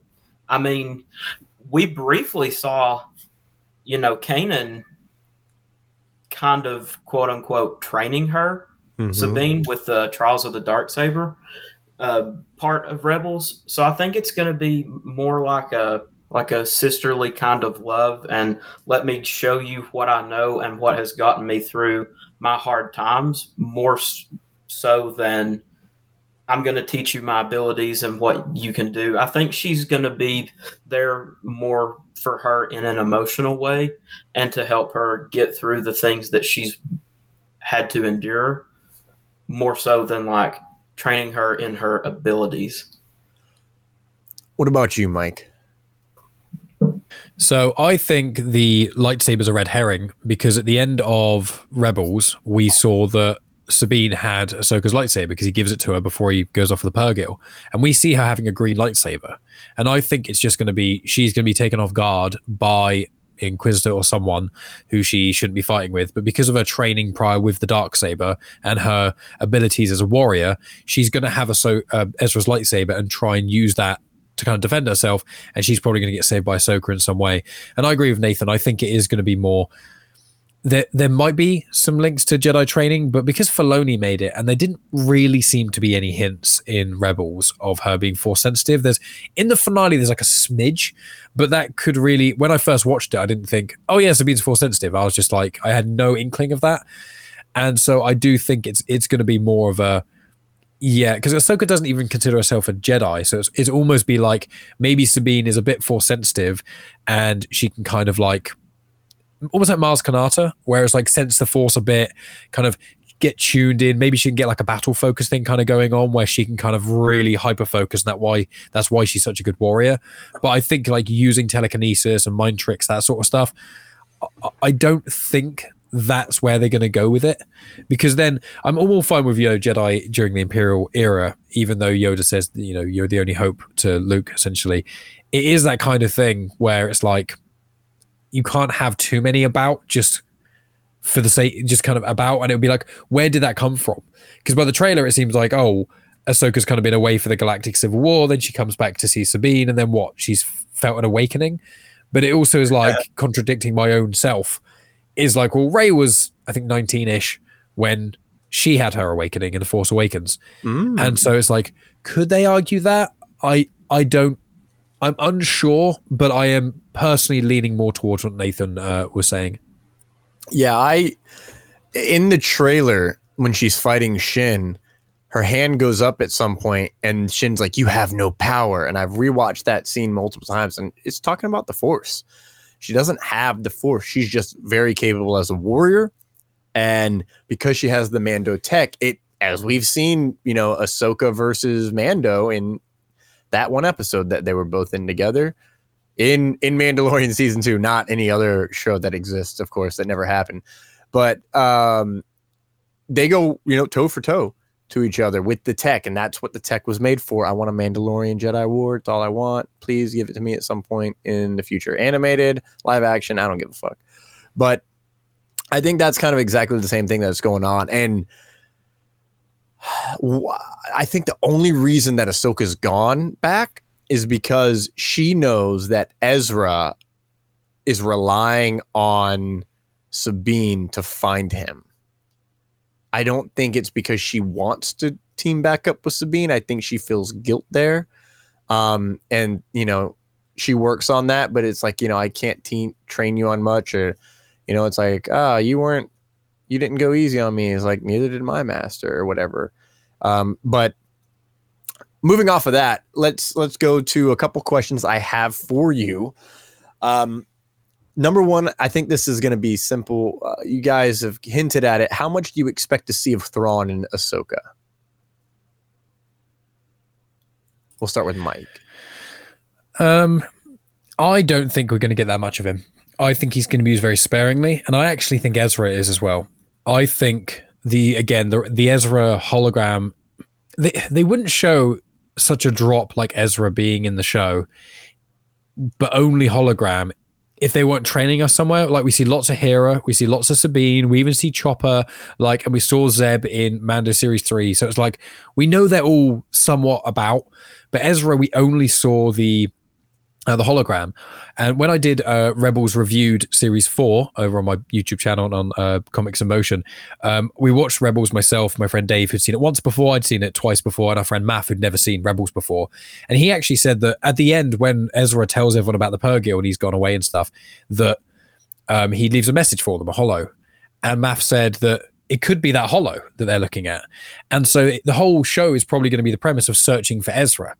And they're not going to find Ezra without Thrawn or some sort of connection there. And obviously, when we saw Ahsoka in the Mando Series 2 episode, she's asking for Thrawn. Like, where is Thrawn? And I feel like Ezra would probably be with her if they'd found him by then.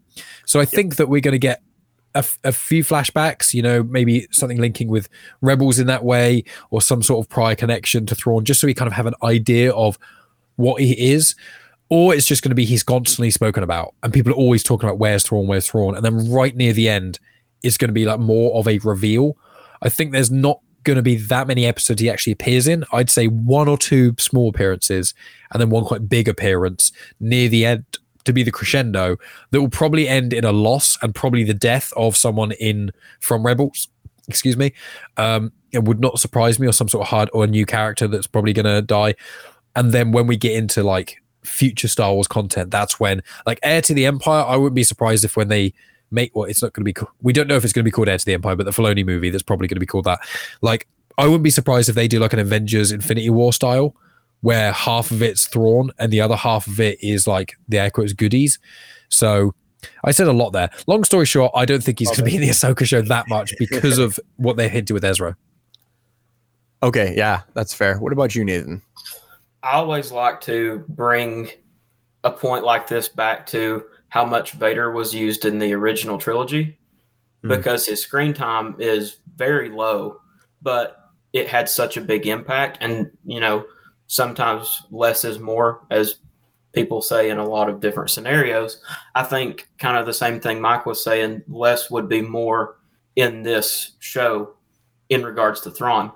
I think if you have him on screen in every episode, and it's kind of an oversaturation of Thrawn. It kind of takes his effect away in the show. I kind of agree with what Mike said. A couple little appearances, and then that kind of near the end, his big moment in this show. But I mean, at the end of the day, this is really Ahsoka's show. I mean, it is a sequel to Rebels, but it's called Ahsoka, so you would expect it to really be mostly about Ahsoka. Yeah, I mean, I think it would be more effective if they used him in a lesser way, and I hope that that's what they do. You know, it'd be a cool idea is if they used your idea from earlier, the cold open, and the cold open was like a few seconds of audio or something, or like a broken ship with Ezra and Thrawn, and like you just get a few seconds each time of what happened to them, and then the last episode you get like a full-blown explanation. I would love something like that. And your point about Vader is very good. I didn't really consider that, but that's a very good idea. Loving it. That would be extremely cool if they did what you're saying with the cold opens. That would be amazing. Man, now we're dreaming. Do you guys have any idea of what Thrawn's plan is? We'll start with you, Nathan. I think that it's going to be, as far as his plan goes, I think it's going to be ripped straight out of Heir to the Empire, and it's just to bring the Empire back to its glory and to get rid of the New Republic, or as he calls it, he still refers to them as the Rebellion, even in the Heir to the Empire trilogy. I think that's just his end goal. I think it's going to be taken straight from the page and put onto the screen in that way. Mike? Yeah, I was going to be in agreement. I think there are going to be tweaks, but I suspect what's going to happen is the movies we're going to get, or the how the Mandoverse is connecting. I think Ahsoka, linking it again with what Nathan said about her mirroring Luke in her own series, I think it's kind of the canon Thrawn interaction, Heir to the Empire, Mandoverse stuff, is going to be Ahsoka versus Thrawn in the similar way that it was Luke versus Thrawn, where she's going to kind of be off doing side stuff, almost kind of doing her own vague thing, while in moments interacting with him, while the rebellion is really fighting against him. And I think the Ahsoka series is setting the platform for people who've never seen Ahsoka before. Like Tales of the Jedi Ahsoka stuff, it was cool, but it basically felt like here's a speed through of Clone Wars. It's almost like here's a really ultra abridged version of Clone Wars condensed into basically essentially half an hour. Like here's her whole story. So if you want to just jump into Rebels or the Ahsoka show, you can kind of do that. And I think Ahsoka is going to be, she's going to be a focal point of Heir to the Empire. I wouldn't be surprised if she makes some sort of sacrifice because, you know, and I want to hear Nathan give like the full lowdown of the Legends books in a sec, because I'm going to be connecting him with that. But like with Rook, where he was killed in Rebels, you don't get the end of the Heir to the Empire Legends is immediately different. The Nogri are basically not mentioned in Rebels at all. I think I had a double check on Wikipedia, but the Nogri in canon first appeared in the Cassian K2SO special comic one-off. And then apart from that, they were just in Rebels and the Thrawn books. So we've got no Nogri history. And I don't think they're going to go into the same depth that they do in the Legends books, which I really was enjoying. But I don't think they've let the groundwork for that. So the whole Rook thing is not going to happen. So it's like, you know, could it be Eli Vanto who does the betrayal? Or are they even going to go down that road? Are they going to try and change the Heir to the Empire plot a bit more? Have Ahsoka die to save Thrawn? Because that would mean she's not in the sequel trilogy, that kind of thing. But I think that would be in a big movie. And I think it's like, what if we just did a movie with Ahsoka and Thrawn, then no one who watches just the movies is going to know who Ahsoka is. So here's a live action series, so you get into her as a character, a little bit of time between, so you can watch the animated stuff if you want more, and then a big movie where it's going to be like she makes the ultimate sacrifice and kind of does what Rook would do. But yeah, that's my kind of thoughts. That is very interesting. I want to bring back that Dave Filoni said that Ahsoka may not be dead in that Rise of Skywalker moment. True. So we never know. In fact, I think it was after that he drew a little photo and it was like, "Hey, remember when?" And it was the Lord of the Rings guy, Gandalf and Ahsoka, and it was like they also thought I was dead for a while, and it's like, ooh. And I'm pretty sure that came out after Rise of the Skywalker, not before she appeared in Rebels again. But I think that was a great segue to hand it over to Nathan so we can dive in a little bit to the legends and then project a little bit more forward to the Heir to the Empire film or trilogy. We never know. It might turn into a thing. Sorry, I was muted. How deep do you want me to go into this? Because we could be getting into potential spoilers. I will say it's a Legends book, and as we know, the ending is already different. So here's the thing. Here's the thing that I'd like to start off. Let's start off with a good question. Do you think Han, Luke, and Leia and Lando are going to be in the Heir to the Empire stuff at all? I don't think they're going to make a single appearance. Maybe mentioned by somebody in the New Republic. There may be a name drop, but they will not be on screen. That's my opinion, at least. I think Luke will, inevitably, because he's such a draw for the audience, but I think he will take more of a back seat. He's going to be focusing on the Jedi Order stuff, maybe. And I don't think Leia's going to show up. I don't think Han Solo is.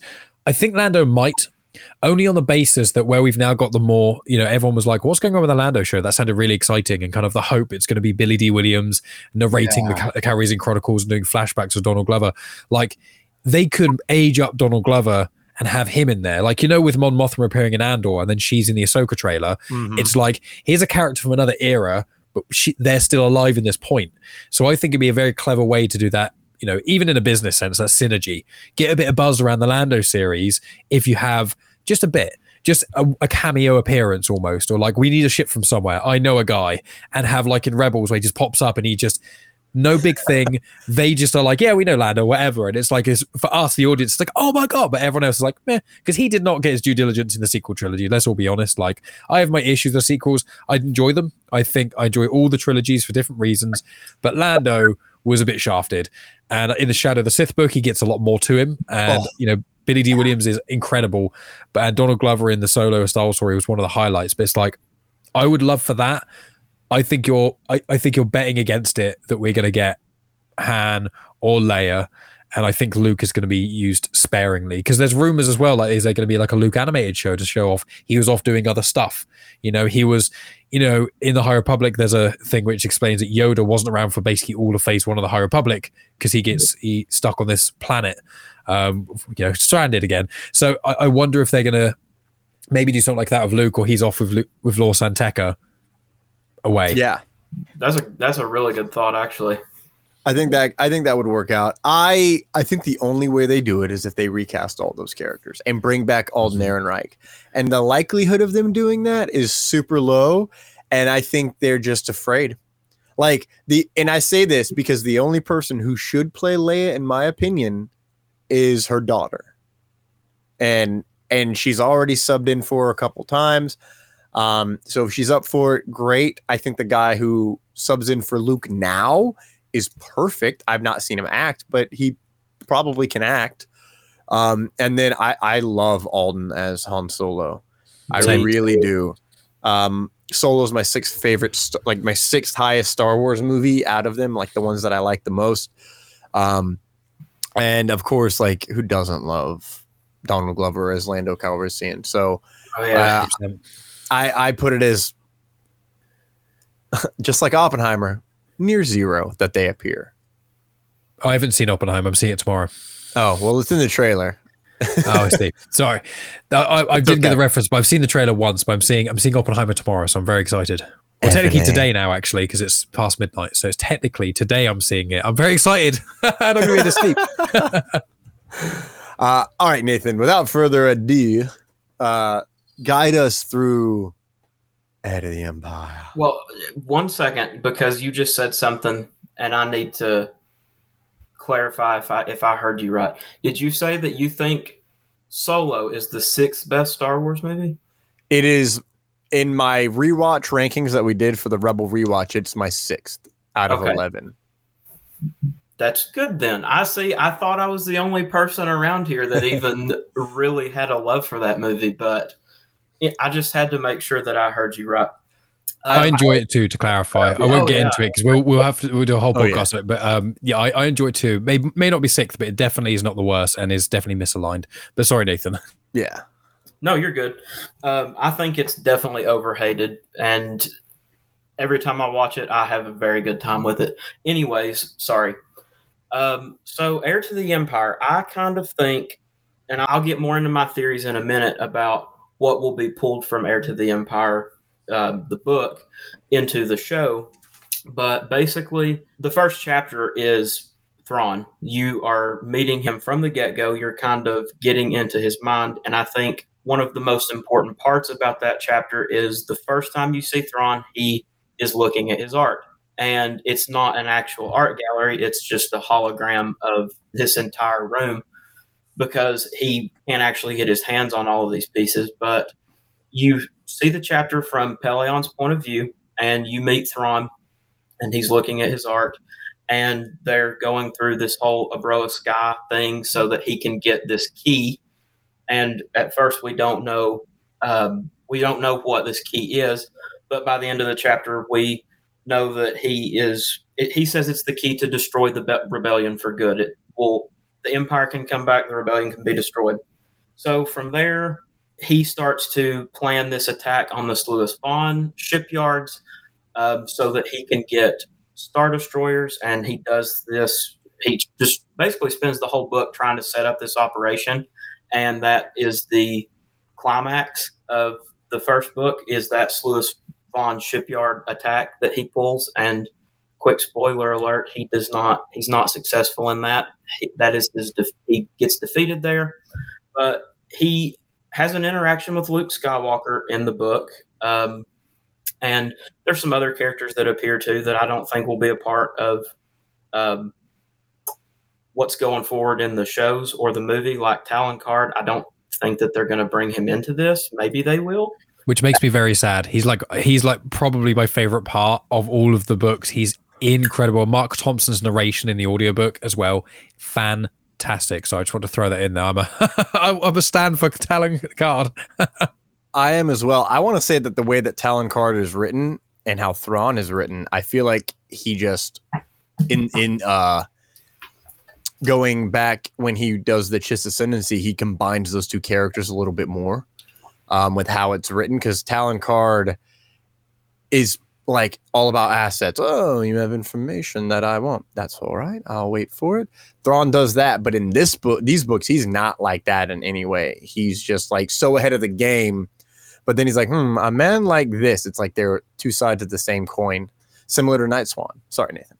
It also makes me sad that Talon Card's not going to be a part of this, because one of my favorite interactions from Heir to the Empire is when Thrawn and Card, when Luke is there, and I can't think of the planet's name right now for some reason, but Luke is literally there, and the Empire's searching for Luke, and they have this 30,000 credit bounty on him, and you can tell Thrawn kind of knows, and he's talking to Card, trying to push it out of Card, and Card's not really giving him the information that he's wanting, but he can tell something is up. So that kind of makes me sad that Card's probably not going to be in this, because I would love to see just that scene on screen. But anyways, I'm trying to come up with all this off the top of my head. I'd almost say if you follow the through line of Pelion, Thrawn, and tiny bit of the Nogri, because all the Luke and like the Luke stuff's cool, but it doesn't actually interact with Thrawn directly as much with the Mara Jade stuff. So I would likely recommend that. But I'm happy as much detail as you want. So I don't even remember what I said last. He's trying to build toward this Sluis Vaughn operation. He goes to the planet Merkur. I think that's how you pronounce it. See, I don't listen to the audiobook, so I just pronounce things the best I can. And Wayland, which we actually saw in the Bad Batch, is Palpatine's secret base. And it's this facility that has 20,000 of these cloning spheres, kind of. So Thrawn is trying to utilize those to the Empire's advantage, and he thinks that's what the key is that he gets at the beginning of the book, is the location of Wayland. So he's in possession of this cloning facility, and then he goes off and meets a dark Jedi named Jorah Sabaoth, who becomes a very important character. But once again, I don't think that he's going to be in any of this coming up. I'll get into theories in a second, kind of build on what I was talking about earlier as to how certain characters that are in canon will play the roles of these characters from the books. And I have my own theory about who the replacement for Sabaoth will be, but I'll get into that in a minute. And then he basically just tries to strike a deal with Sabaoth. He tries to get him so that he can get he uses Sabaoth to use the Force so that he can kind of keep control over his entire fleet, I guess you would say. He uses Sabaoth to tap into the Force and keep everybody in command, because he ultimately says that that's what led to the fall of the Empire when the Death Star was destroyed, because the Emperor and Vader died. They had nobody in command to lead them. So he wants to use Sabaoth for that. Sabaoth wants Luke and Leia. So Thrawn kind of strikes a deal with Sabaoth, but then goes back on him and tries to be deceitful toward him. But as I was saying, the Sluice Vaughn operation at the end of the first book is unsuccessful. And, oh, geez, I'm kind of like all over the place. There are a lot, to be fair, there's so much to it, with the Timothy Zahn stuff. Like, once you start kind of pulling at threads, it's like, but then there's that thing, there's like the Istamari, and then there's the Katana fleet, and then it's like, there's so much packed in. And the way he links up with like Clone Wars kind of stuff, and it's like he actually tries to explain what the Clone Wars was in his book as well. Mm-hmm. But it's just a show of Thrawn being he's just destroying the New Republic every battle. They just keep getting destroyed, and they just can't beat him because he's so clever. And it's kind of like with Rebels, the only time, apart from the end of the Empire, almost the only time he loses is when there's something that you couldn't predict, or some Force-related thing, or just like 1,000 to 1 odds kind of thing. Like every other battle, he's so specific, he knows exactly what's going on. And I forgot to mention too in that book, which we already said, like Lando and Han and stuff, it's probably not going to happen, but he steals those mole miners from that mining facility that Lando owns and is working on. And that's a big deal in the Sluice Vaughn attack at the end of the book. There's there's so much now that I think about it. In Heir to the Empire, yeah, there's so much going on in that. And the crazy part is I'm reading and I'm listening, and we get to the very end and I'm like, well, they really wrote this to be like, he wrote this to be a movie and a trilogy. Like, this is so jam packed with everything that we get to the end and I'm like, more, give me more. So what I love is in there, we go to Mount Tantus, which we saw in Bad Batch. And that is where Jorah Sabaoth is stationed, and he's overruling that. And he's the emperor type of character. He's got he's got force lightning, which again is like the greatest force power of all time. Suck it, other guys that aren't on this episode. They can hate on my electricity all they want. But I love how there's the introduction of creatures that dampen the force around someone. That is something I think that could get pulled eventually. And how, nope, that's in a different book, right? Yeah, that's when they get to the Bothan dickhead. The Istamari are in all the trilogy. They are from the start, because that whole battle, the way Card kind of gets involved is because he's based on the planet with all the Istamari on it. But there are the Nameless in the High Republic, so I wonder if, I doubt it, but that could be a link. Wow. So I'm throwing mad things out, sorry. Wow. Okay, dude. If they brought that, well, it's been long enough. They could have evolved to be just a dampener instead of a killer. So that's fair. And it also feeds on other animals that are force sensitive, which I enjoyed in, is it Battle of Jeddah? I think so. Which gives us an answer. And I mean, we already know between Loth Wolves and Bendu and some other, the Purgle, there are force sensitive beings and just animals out there. So I love how they introduce force hunting animals and all these different things in Heir to the Empire. But the whole plot of the trilogy, which I think is the important thing to just kind of broad stroke, is he is trying to raise the Empire, and he's utilizing Sabaoth as a force sensitive to use battle meditation and battle cohesion. That is something that I learned about in the Darth Bane trilogy, and use it to make the Empire stronger in battle. And it explains why the Empire fell apart so fast without Palpatine there. And then he's also trying to clone and create a grand army.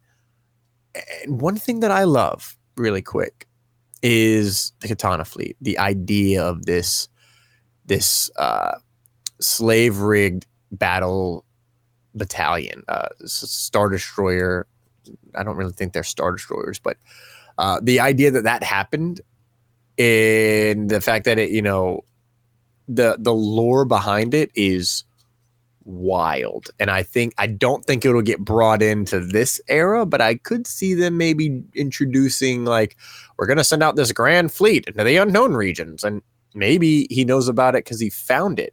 One thing that I think might get pulled, we don't see Thrawn in any point in the unknown regions, really, in the Empire stuff, in canon. But they mention how he's like this, he's known as a warlord out in the unknown regions, and he was sent out there to help tame that area for the Emperor near the end of the war, which is why it took him so long to get back. I think that's where my whole, maybe he was in the Chiss Ascendancy thing, really comes from. Is there's precedent for him being all the way out there in the unknown regions. What is that Bothan's name in the trilogy? Ferrier. Yeah, that dickhead. Phaler. Ferrier is Ferrier is one of the smugglers. It's Phaler. Okay. That would be a fun little wrinkle to add to this era, I think. And I love the planet they go to, and then it turns out they're all working for Talon Card. Is that in the first book or the second book? No, not Talon Card. Shit. The senator from Corellia. Iblis.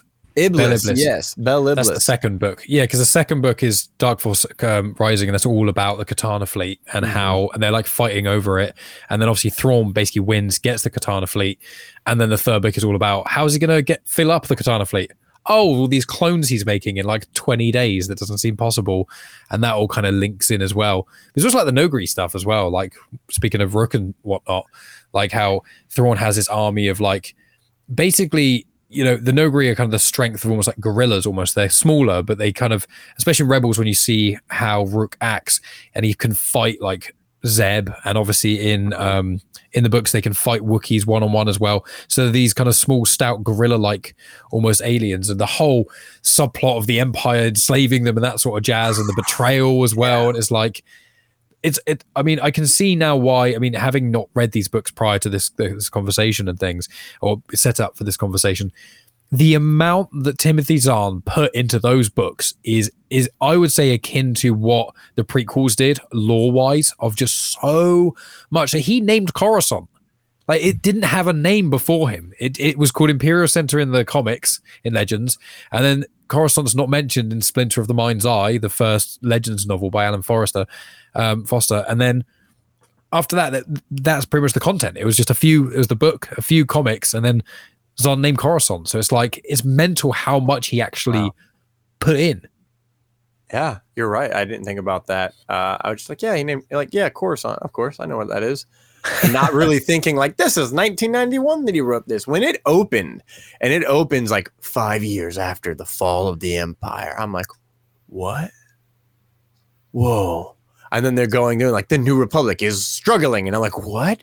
It's floundering, and most people don't like it. What is happening? They literally they put Mando, I feel like they dropped Mando in that era. Dave Filoni did specifically to get to this.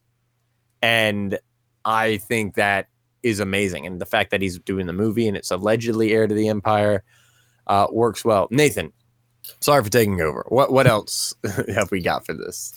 Well, you all have kind of covered quite a bit that happened in Dark Force with the Katana fleet. I mean, they ultimately end up going to Coruscant, and then the stuff with the Nogri. That was executed so well in the book. It also kind of makes me a little bit sad that we won't get to see that in the show. And I really liked that whole plot line with the Nagri, especially in the first book when Leia and Chewie get to Kashyyyk and they capture one of them. That's one of my favorite parts of the whole trilogy, because just seeing how Leia is able to turn the tide in her favor. But anyways, I'm going off on a tangent. They go to Coruscant, and that's kind of toward the end, and then the root thing happens. I don't know if I'm allowed to say that or not. I think you are. I think you can say it.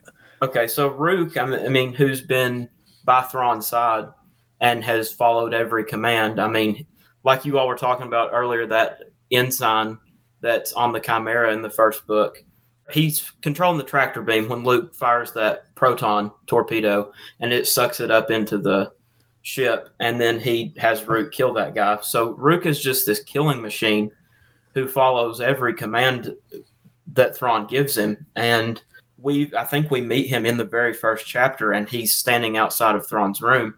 He ultimately is the one to kill Thrawn from behind through his chair with a stab through the chest. And I love the last words that Thrawn says. He says, "But it was so artistically done." And that moment brings his character arc in this trilogy completely full circle, because the very first time we meet him, he's looking at art, and he tells Pelion something like, "You have to learn about your enemies, their art." Even I think I had the quote pulled up earlier because I wanted to mention it.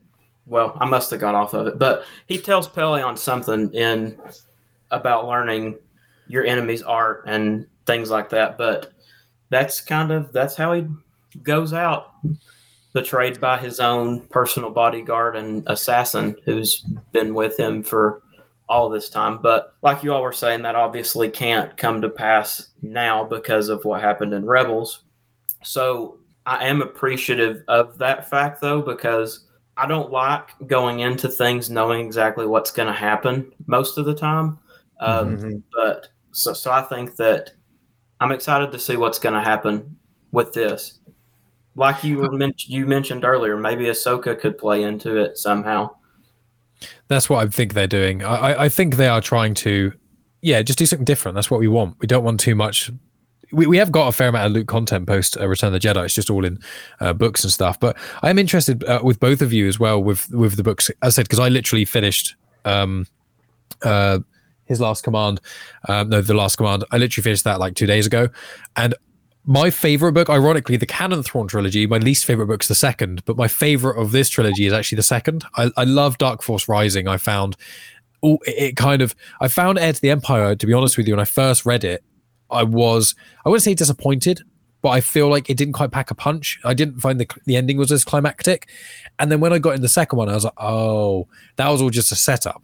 It was it really, as you said earlier, Thomas, like this doesn't feel like in the High Republic, every book feels individual. But if you read the 3 adult High Republic books, they're individual, but they tell a connected story. You could kind of pick them up out of anywhere. But these 3 are so interconnected. It is literally just a big story that it's almost like, okay, end of paragraph and chapter, that's where the book ends. Pick up the story almost straight after. It almost doesn't feel like 3 separate books because it's such a well-done story. So as Nathan, as you're our resident Legends expert here of Heir to the Empire, what's your favorite book? Is it the first one, the last one? Like, I'm really interested. I'd love to hear both of yours. I love the first one. The first one's my fair favorite. Enough. See, a lot of lore.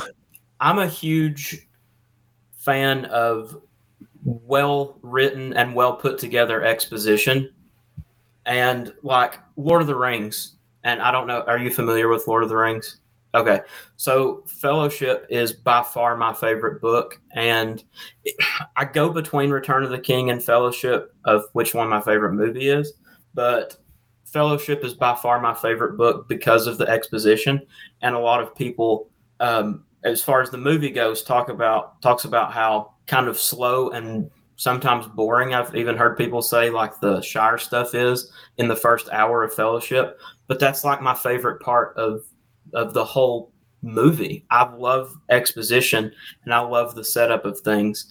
And for me, it helped on a reread. I don't know that I could have said it was my favorite the first time I read it, but in a reread, it was definitely my favorite one.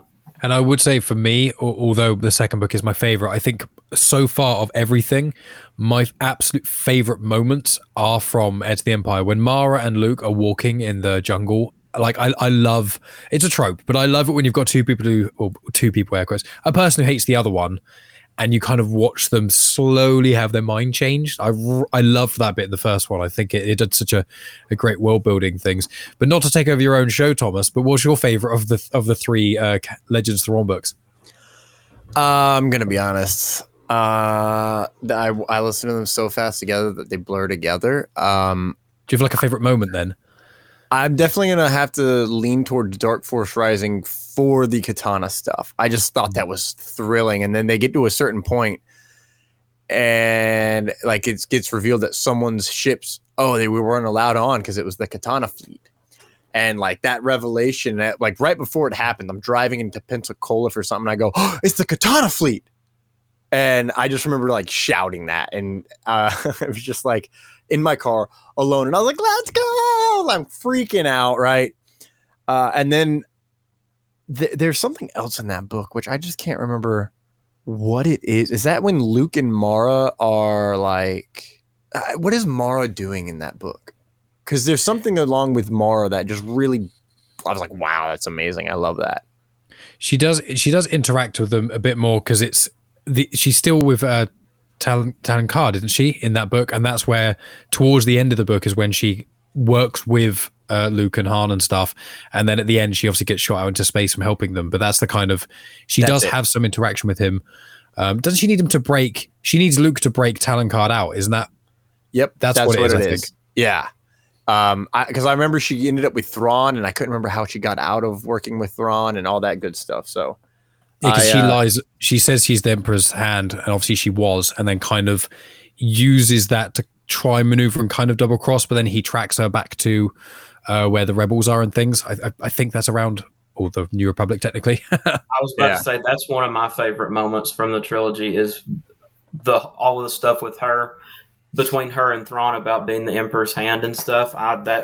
That's one of my favorite moments. And then always a moment that really sticks out in my mind when I think about the whole trilogy is my reaction when I read the book for the first time, the very first book, Heir of the Empire, and Sabaoth on Wayland shoots his lightning at Thrawn and Pelion, and he thinks he's hitting them, and then he's seeing it just like stop in front of him. And I remember reading that, and I was like, what? Like that is this guy? Because I'm thinking, is Thrawn this powerful? Like this is a plot twist. And then how do you say the name of them? I don't want to sound stupid. I think it's Islamari. Yeah. Yeah. Okay. It's but I think the singular is a different one. I always forget the word for one of them, but the group I think is Islamari. Okay. Well, anyways, when I remember the first time I read it and finding out what they could do and seeing that, just picturing that moment in my head, I just thought that was the coolest thing ever. It sounds pretty great in the audiobook too, with the sound effects. There we go. Okay. If you could pick one thing to pull from the Heir to the Empire trilogy to canon, what would it be, Nathan? Wow, one thing. I know, right? One thing. One thing out of a million. My answer is going to be kind of maybe unexpected, but are you saying like something we hope that we see in the upcoming years? Yes. I want to see the relationship between Pelion and Thrawn, just as it was in the books, because that is one of my favorite aspects of those books. And I think that's I think that could realistically happen. So I agree. I mean, I'd love to see that. And I think my prediction is Eli Vanto is going to come into it and he's going to be like, Thrawn, you're meant to be, I think Thrawn's going to lean more into the villain stuff. So he's going to become what he's like in Heir to the Empire, less so than what he's like in the start of Rebels and in his books. And I think Vanto's going to see him like that. And Vanto's going to be like, you're not supporting what the Empire was meant to support. You're actually turning full evil almost. You're reminding me of Vader almost. I don't know if you ever met Vader, but that kind of idea, I would love that. But for me, I'd say my wish, I think the most common thing people wish for is probably Mara Jade, and I think unfortunately her time has passed. I think the way they've structured the new canon, unless they just create an all new character, or she doesn't have a relationship with Luke, maybe, if she had a relationship with Ezra, if that storyline went off like that, who knows? But I think that the thing I'd want, which we kind of discussed, I'm highly doubtful they're going to have this, but talent card. I would kill both of you right now for Timothy Zahn to write a talent card, just one-off book. Just to have him, the way he speaks, the way he just is. I love his. When I did a review for it, and I was basically saying, like, for me, he's like Thrawn's not quite equivalent, but his kind of linking what Thomas said is like his mind in the smuggling world is kind of what Thrawn is in the Empire world. Like, he's so on it with everything and very calm, very measured, but he will be brutal if he needs to be, but he's reasonable, and everything he does, him involving Luke and his relationship with Mara Jade as in a working relationship, all that stuff, he's such an interesting, complex character. And I think one of the parts the canon is severely lacking in, aside from dark side Sith stuff, is a true underground like smuggler, like overlord kind of character. We've got a bit of Jabba. Book of Boba Fett was kind of trying to do it, but I don't think succeed in that way. I would love a Taron card kind of character where it's just a morally grey smuggler type, not a Han Solo who's always had a heart of gold, but like an actual genuinely morally grey person who the only reason he would help out is like the end of the galaxy kind of thing. Like, the Empire being in power is too much. And even in the books, like until right at the very end, he really is resisting that. And that's what I would love personally. Yeah, Talon card is really good. And I don't think the only character I can kind of compare him to would be Benicio del Toro in The Last Jedi. And I can't even remember that character. DJ, yeah. It's just like very morally gray. I'm going to go over here. Yeah, sure. Oh, okay. I'm going to go over here. Yeah, I got to watch out for me. Like, that's the only character I think we've really seen that's done that in live action from the bounty hunting perspective of things, or smuggler stuff, I should say. But I honestly, I don't know. I asked the question because I was like, what are some ideas I can have? Because the trilogy is so vast and so much depth. I would love to see. I would love to see some form of strong dark force user, which I think leads great to Nathan's prediction of how they're going to bring that forth in this era. Are you talking about the Ezra? I was going to say, I bet you're betting that Ezra's going to become the new Sabayoth. Yeah. I told Thomas about a month ago. I was like, they are going to use Ezra in the same way in the show that Sabayoth is used in the books. I think that, and I even went as far as to say that the Ezra we're going to see in Ahsoka is going to be a clone, like Sabayoth was in the show. Wow. And that Thrawn will use Ezra and maybe those holograms that we see in the trailer to lure Ahsoka and Sabine and the rest of them to where they are. That was I think, I don't remember when I texted him that, but I told him, I think it was after one of the trailers came out, and I was like, that's what I think is that's my ultimate theory for this show. That's a cool theory. I wonder if I could take it, because I've had a similar theory of what if Ezra, because he tangled with the dark side in series 3 of Rebels quite a lot, in series 4 barely at all, but I would, because I'm like, I did think, I was like, well, Ahsoka's a light side force user, and so's Luke Skywalker, and then if you had Ezra as well, it's like, well, where did these characters with the blood red lightsabers come from? Like, someone surely had to have done something to them. And I wondered if Ezra, you guys have seen X-Men 2, like from the 2000s. There's like the anti-Charles Xavier. It's like the guy who kind of is kind of his opposite, and he kind of puts Charles in that horrible mental state. I wonder if Thrawn managed to use like an Islamari kind of thing, or a thing like the Nameless, and kind of captured Ezra and was like semi-force torturing him and using that power for his own good. and maybe doing it, using that power to make these force hologram projections and use that power to somewhat train up or help these, twist his mind, make him hallucinate so much that he's kind of like not even himself and he becomes mad like Sabayoth. Like something like that would be such a cool idea. And then Ahsoka's growth as a character would be like having to do the ultimate thing that Obi-Wan kind of couldn't, which is kill someone who's kind of fallen because there's no other choice. Like that would be, I'm not sure. I would love Disney to do that, but I'm not sure they're going to take Ezra. They're going to turn him bad, but I would love them to so much. That's like, I totally love your theory, Nathan. That would be heavy too. Yeah. That would be so heavy. I like the theory though. I like the idea. I really do. That was dark. I'm a fan. I just don't know who it would be, but I do know whomever it is will become Snoke, I think. Which, if you look at Sabayoth and you look at Snoke, they're both clones. They're both made from the material of someone else. So who is this character? And I believe it was mentioned in maybe Rise of the Kylo Ren or whatever comic, Rise of Kylo Ren comic, that the big scar on his face is from a tangle with Luke Skywalker. Snoke, I'm saying. So whomever it turns out to be, I think is going to be turned into Snoke. So it'll kind of go from there because Thrawn is in charge. So how does the heir to the Empire become the First Order with the Supreme Leader involved? Like there's a great balance there. And maybe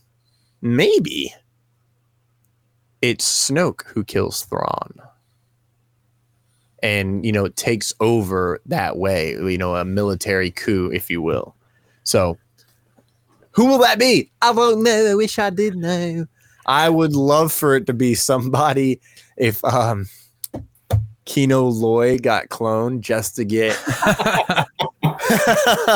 just to get him back, dude, because he crushes both roles so well that like getting him back for a third option and just like, oh yeah, they're clone of this guy, we're clone with a little bit of this, with a little bit of Luke Skywalker's hand involved as well. I've heard in the comics. So yeah, the Darth Vader 2020 comics, Vader goes to Exegol and finds Palps there, and there's a lot of weird stuff going on. Oh yeah, and it ties. Chief Weston gets blinded, which is quite cool. Yeah, that's how it ties into that visit ties into clone Palpy, Daddy Ray, getting out of there. It like is around the same time period. Mm-hmm. Yeah, that's shown in Shadow of the Sith. Yeah, you're 100% right there. Oh, so much cool stuff. This is why we have to have book club on certain situations because they're just so damn good. And I think maybe we should do book club more often here at the Rebellion. I think before the Acolyte, I'm going to have to do a High Republic. I will never forgive you if you don't invite me to that. Don't worry. Ever. I'm looking at that back and I go, yes, someone who also has the words to look at while I can only go back and listen to things. That's the one downfall is I can't just like scroll through a book to find the page I need for certain things. But yeah, that is wrapping up our Thrawn super special. There are 9 books and we've covered the broad strokes of all of them here in 2.5 minutes. So I want 2.5 hours, excuse me. Just imagine if we did it in 2.5 minutes. That'd be impressive. But I want to end here with what excites you the most about Thrawn as a character, because I think that's something we should leave the fans with, leave our audience with, is why should we care about this guy? And I want to start, because I've already said mine, of course, I do believe. I want to start with Nathan, because I feel like you've known him longest. I think the first time that I ever met Thrawn, you could say, I was immediately drawn to his uniqueness as a character. I have been a reader my entire life. I've read so many books. I've watched so many movies, and there's really only a small handful of characters that have the qualities that he has, and just the intelligence and the wit and the mental strength. And just, it's like the first time that I ever read Heir to the Empire, reading the chapters about him, the Pelion point of view chapters about Thrawn, it was like, this is different than anything that I've read before. And I think that everybody can be able to appreciate his character as a whole because it is so different, and there's really no one like him in all of Star Wars. Yes, good. Yeah, he's so unique, and at this point in time, he's still the only Chiss that we've seen visually. We've got the books, right? We know they exist out there in the unknown regions, but at this moment in time, he might be the only one we ever get to see in live action, which hurts my soul. Hire me as a Chiss. Mike, what about you? What do you love the most about Thrawn? I think it's the ability to be something different in storytelling with the Star Wars live action. You know, one of the reasons I love the prequels so much is because the storyline of the prequels isn't really like most franchises go. It ends on a massive downer. And I know it's a prequel, so you know something bad's going to happen. But the way it opens up and expands the lore is completely different. Like, I like the sequel trilogy. It's like, visually it's great. The acting's brilliant. Like, there's so many. I love the sequel trilogy, don't get me wrong. But I feel like they really, with the lack of new ships, from, you know, the differences between the prequels and the originals, and then the original to sequel. The sequels just used all the same ships in the originals. The First Order's just stormtroopers. Like, it just the Empire. Like, a lot of it, especially Rise of Skywalker, is just like a carbon copy of the original trilogy. And I think Thrawn is an opportunity to be something different. You know, I think that in episode 6, 8, and 9, the big baddie is a massive, strong, powerful, unbeatable Force user that gets beaten by his own arrogance. And it's like, I don't need that anymore. I want massive amounts of Force users. You know, in the Acolyte, we're going to get some cat and mouse stuff. Hopefully, when they eventually go back and make live action Jedi and Sith stuff, Wars, we're going to get some full groups of Jedi against Darkside users. When it comes to, I just don't want a big bad who's just all reliant on his power and the Force. And because Thrawn, like bouncing off what Nathan said, is so intelligent, he's such a tactician, he's going to bring about a story of how, you know, he's going to get beaten. Let's all be honest here, because he's not in the sequels and the Empire isn't taking over in the sequels. It's, how is he going to get beaten and how much damage is he going to do? And that's what I want to see from him the most, is the opportunity for a genuinely fantastic space battle. You know, the sequel trilogy was really lacking that. We had a bit of it. We had a taste of it with Poe in The Last Jedi at the start. And it's like, oh, this could be really cool. And they're like, yeah, we're not going to do any more of that in literally the next 2 films. And I want the space battles that is written so well in Timothy Zahn's trilogy, and the clever elements we get from the canon Thrawn trilogy with his being a brilliant tactician, and then him outmaneuvering all these heroes we've got who've got these ways of getting out of stuff all the time, and them actually not doing that, and them genuinely being beaten and ground to, like, really beaten down. And I want to see that, and a way of just not an easy way out of winning. That's what I want. I want there to be cost, and I think this can really add to that. And because we're not gonna, from the trailer of Ahsoka, it's not gonna be reliant on legacy characters. So, you know, all we know about the Rise of Skywalker is that the Ghost is there. We don't know who's piloting the Ghost. Sahira could die, Sabine could die, Ahsoka could die. Like, all of them, you know, could in theory die. And because of that, it means there's extra weight to things. Whereas even with reading these books, my only criticism was, you know, all the main characters are going to survive. Lando at points, I knew about Legends stuff anyway, but I was trying to put that to the back of my mind. But there's a couple of moments with Lando and you're like, they could kill Lando.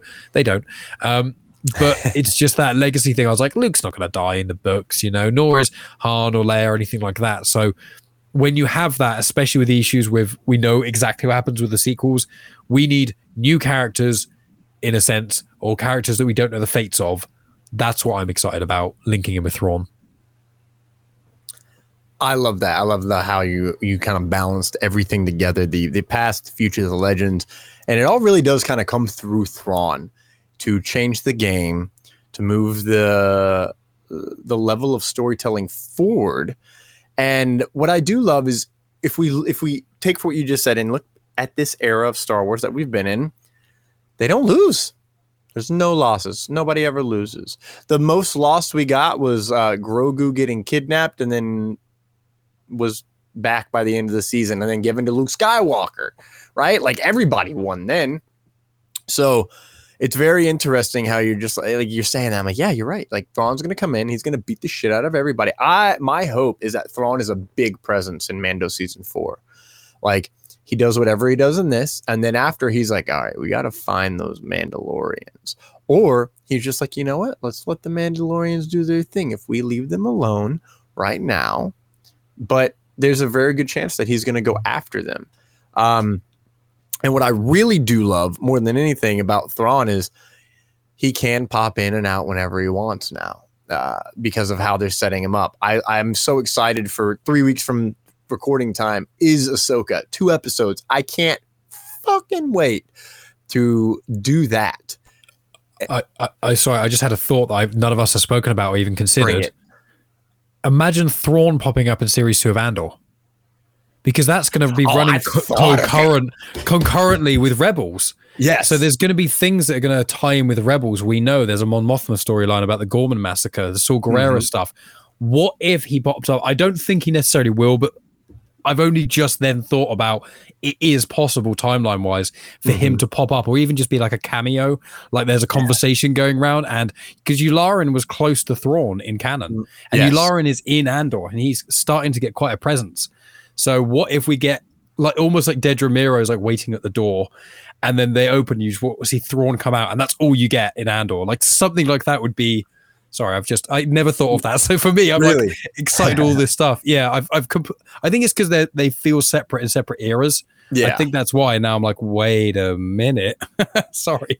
don't worry. That's my number one Andor 2 wish is that because I'm like, well, they've already cast him and they haven't started filming yet, and then like, oh, they're starting to film. Okay, well, in season 3 or in the third sect of the episodes, like that is when he'll be a Grand Admiral, and I think that him and Dedra Miro would work great together. Like when I look at her and I'm like, that's Thrawn. Thrawn would love her.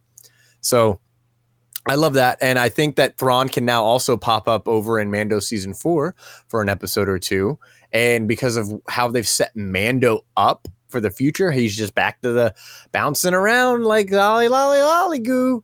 It's going to lead to him uncovering shit that he doesn't want to know about. And that's going to lead to him getting involved. And Grogu of it all. Okay, here's a dark question. Do they kidnap? Do you think Grogu gets brought to the First Order? No? Do you think Grogu survives?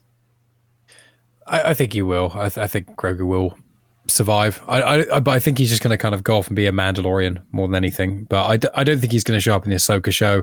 I think it'll probably be an Heir to the Empire. It'll kind of be the Mandalorians and Ahsoka and the Rebels crew all against Thrawn. I think that's what it's going to be.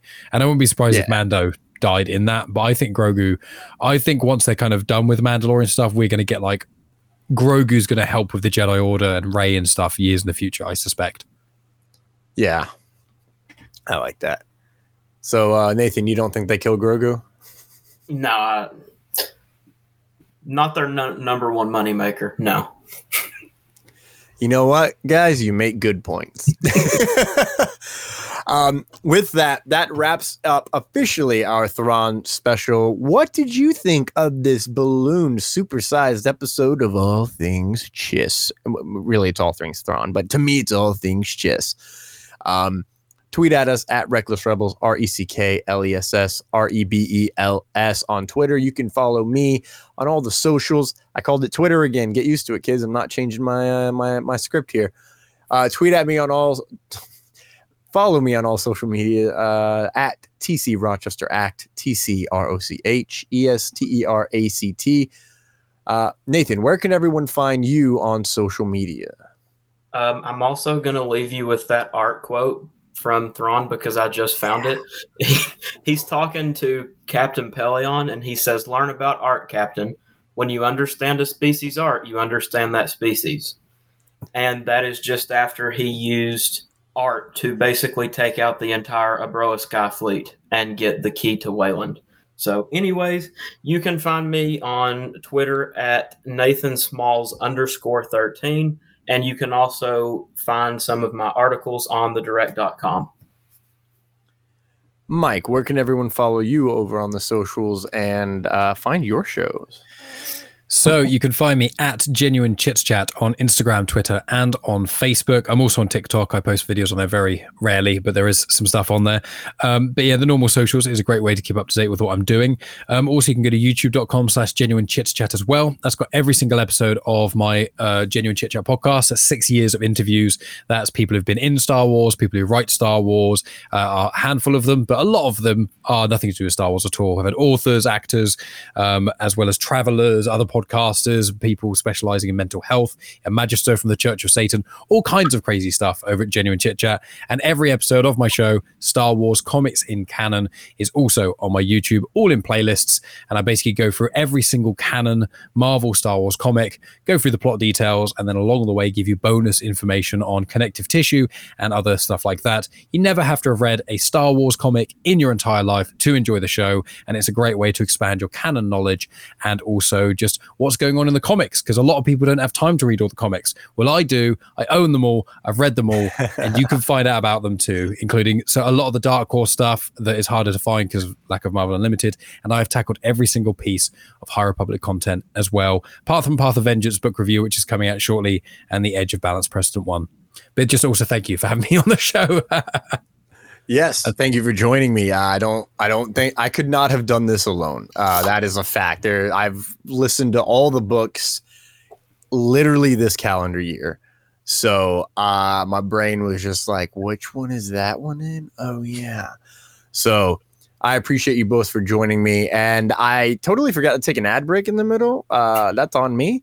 But somewhere in there, there will be a little bit of an ad that you can go down to our show notes down here at the bottom in the description of this episode and click on the Audible link there, where you can sign up for a free month of Audible, and it'll get you one free book. If you're a Prime member, you get 2 free books for a 30-day free trial.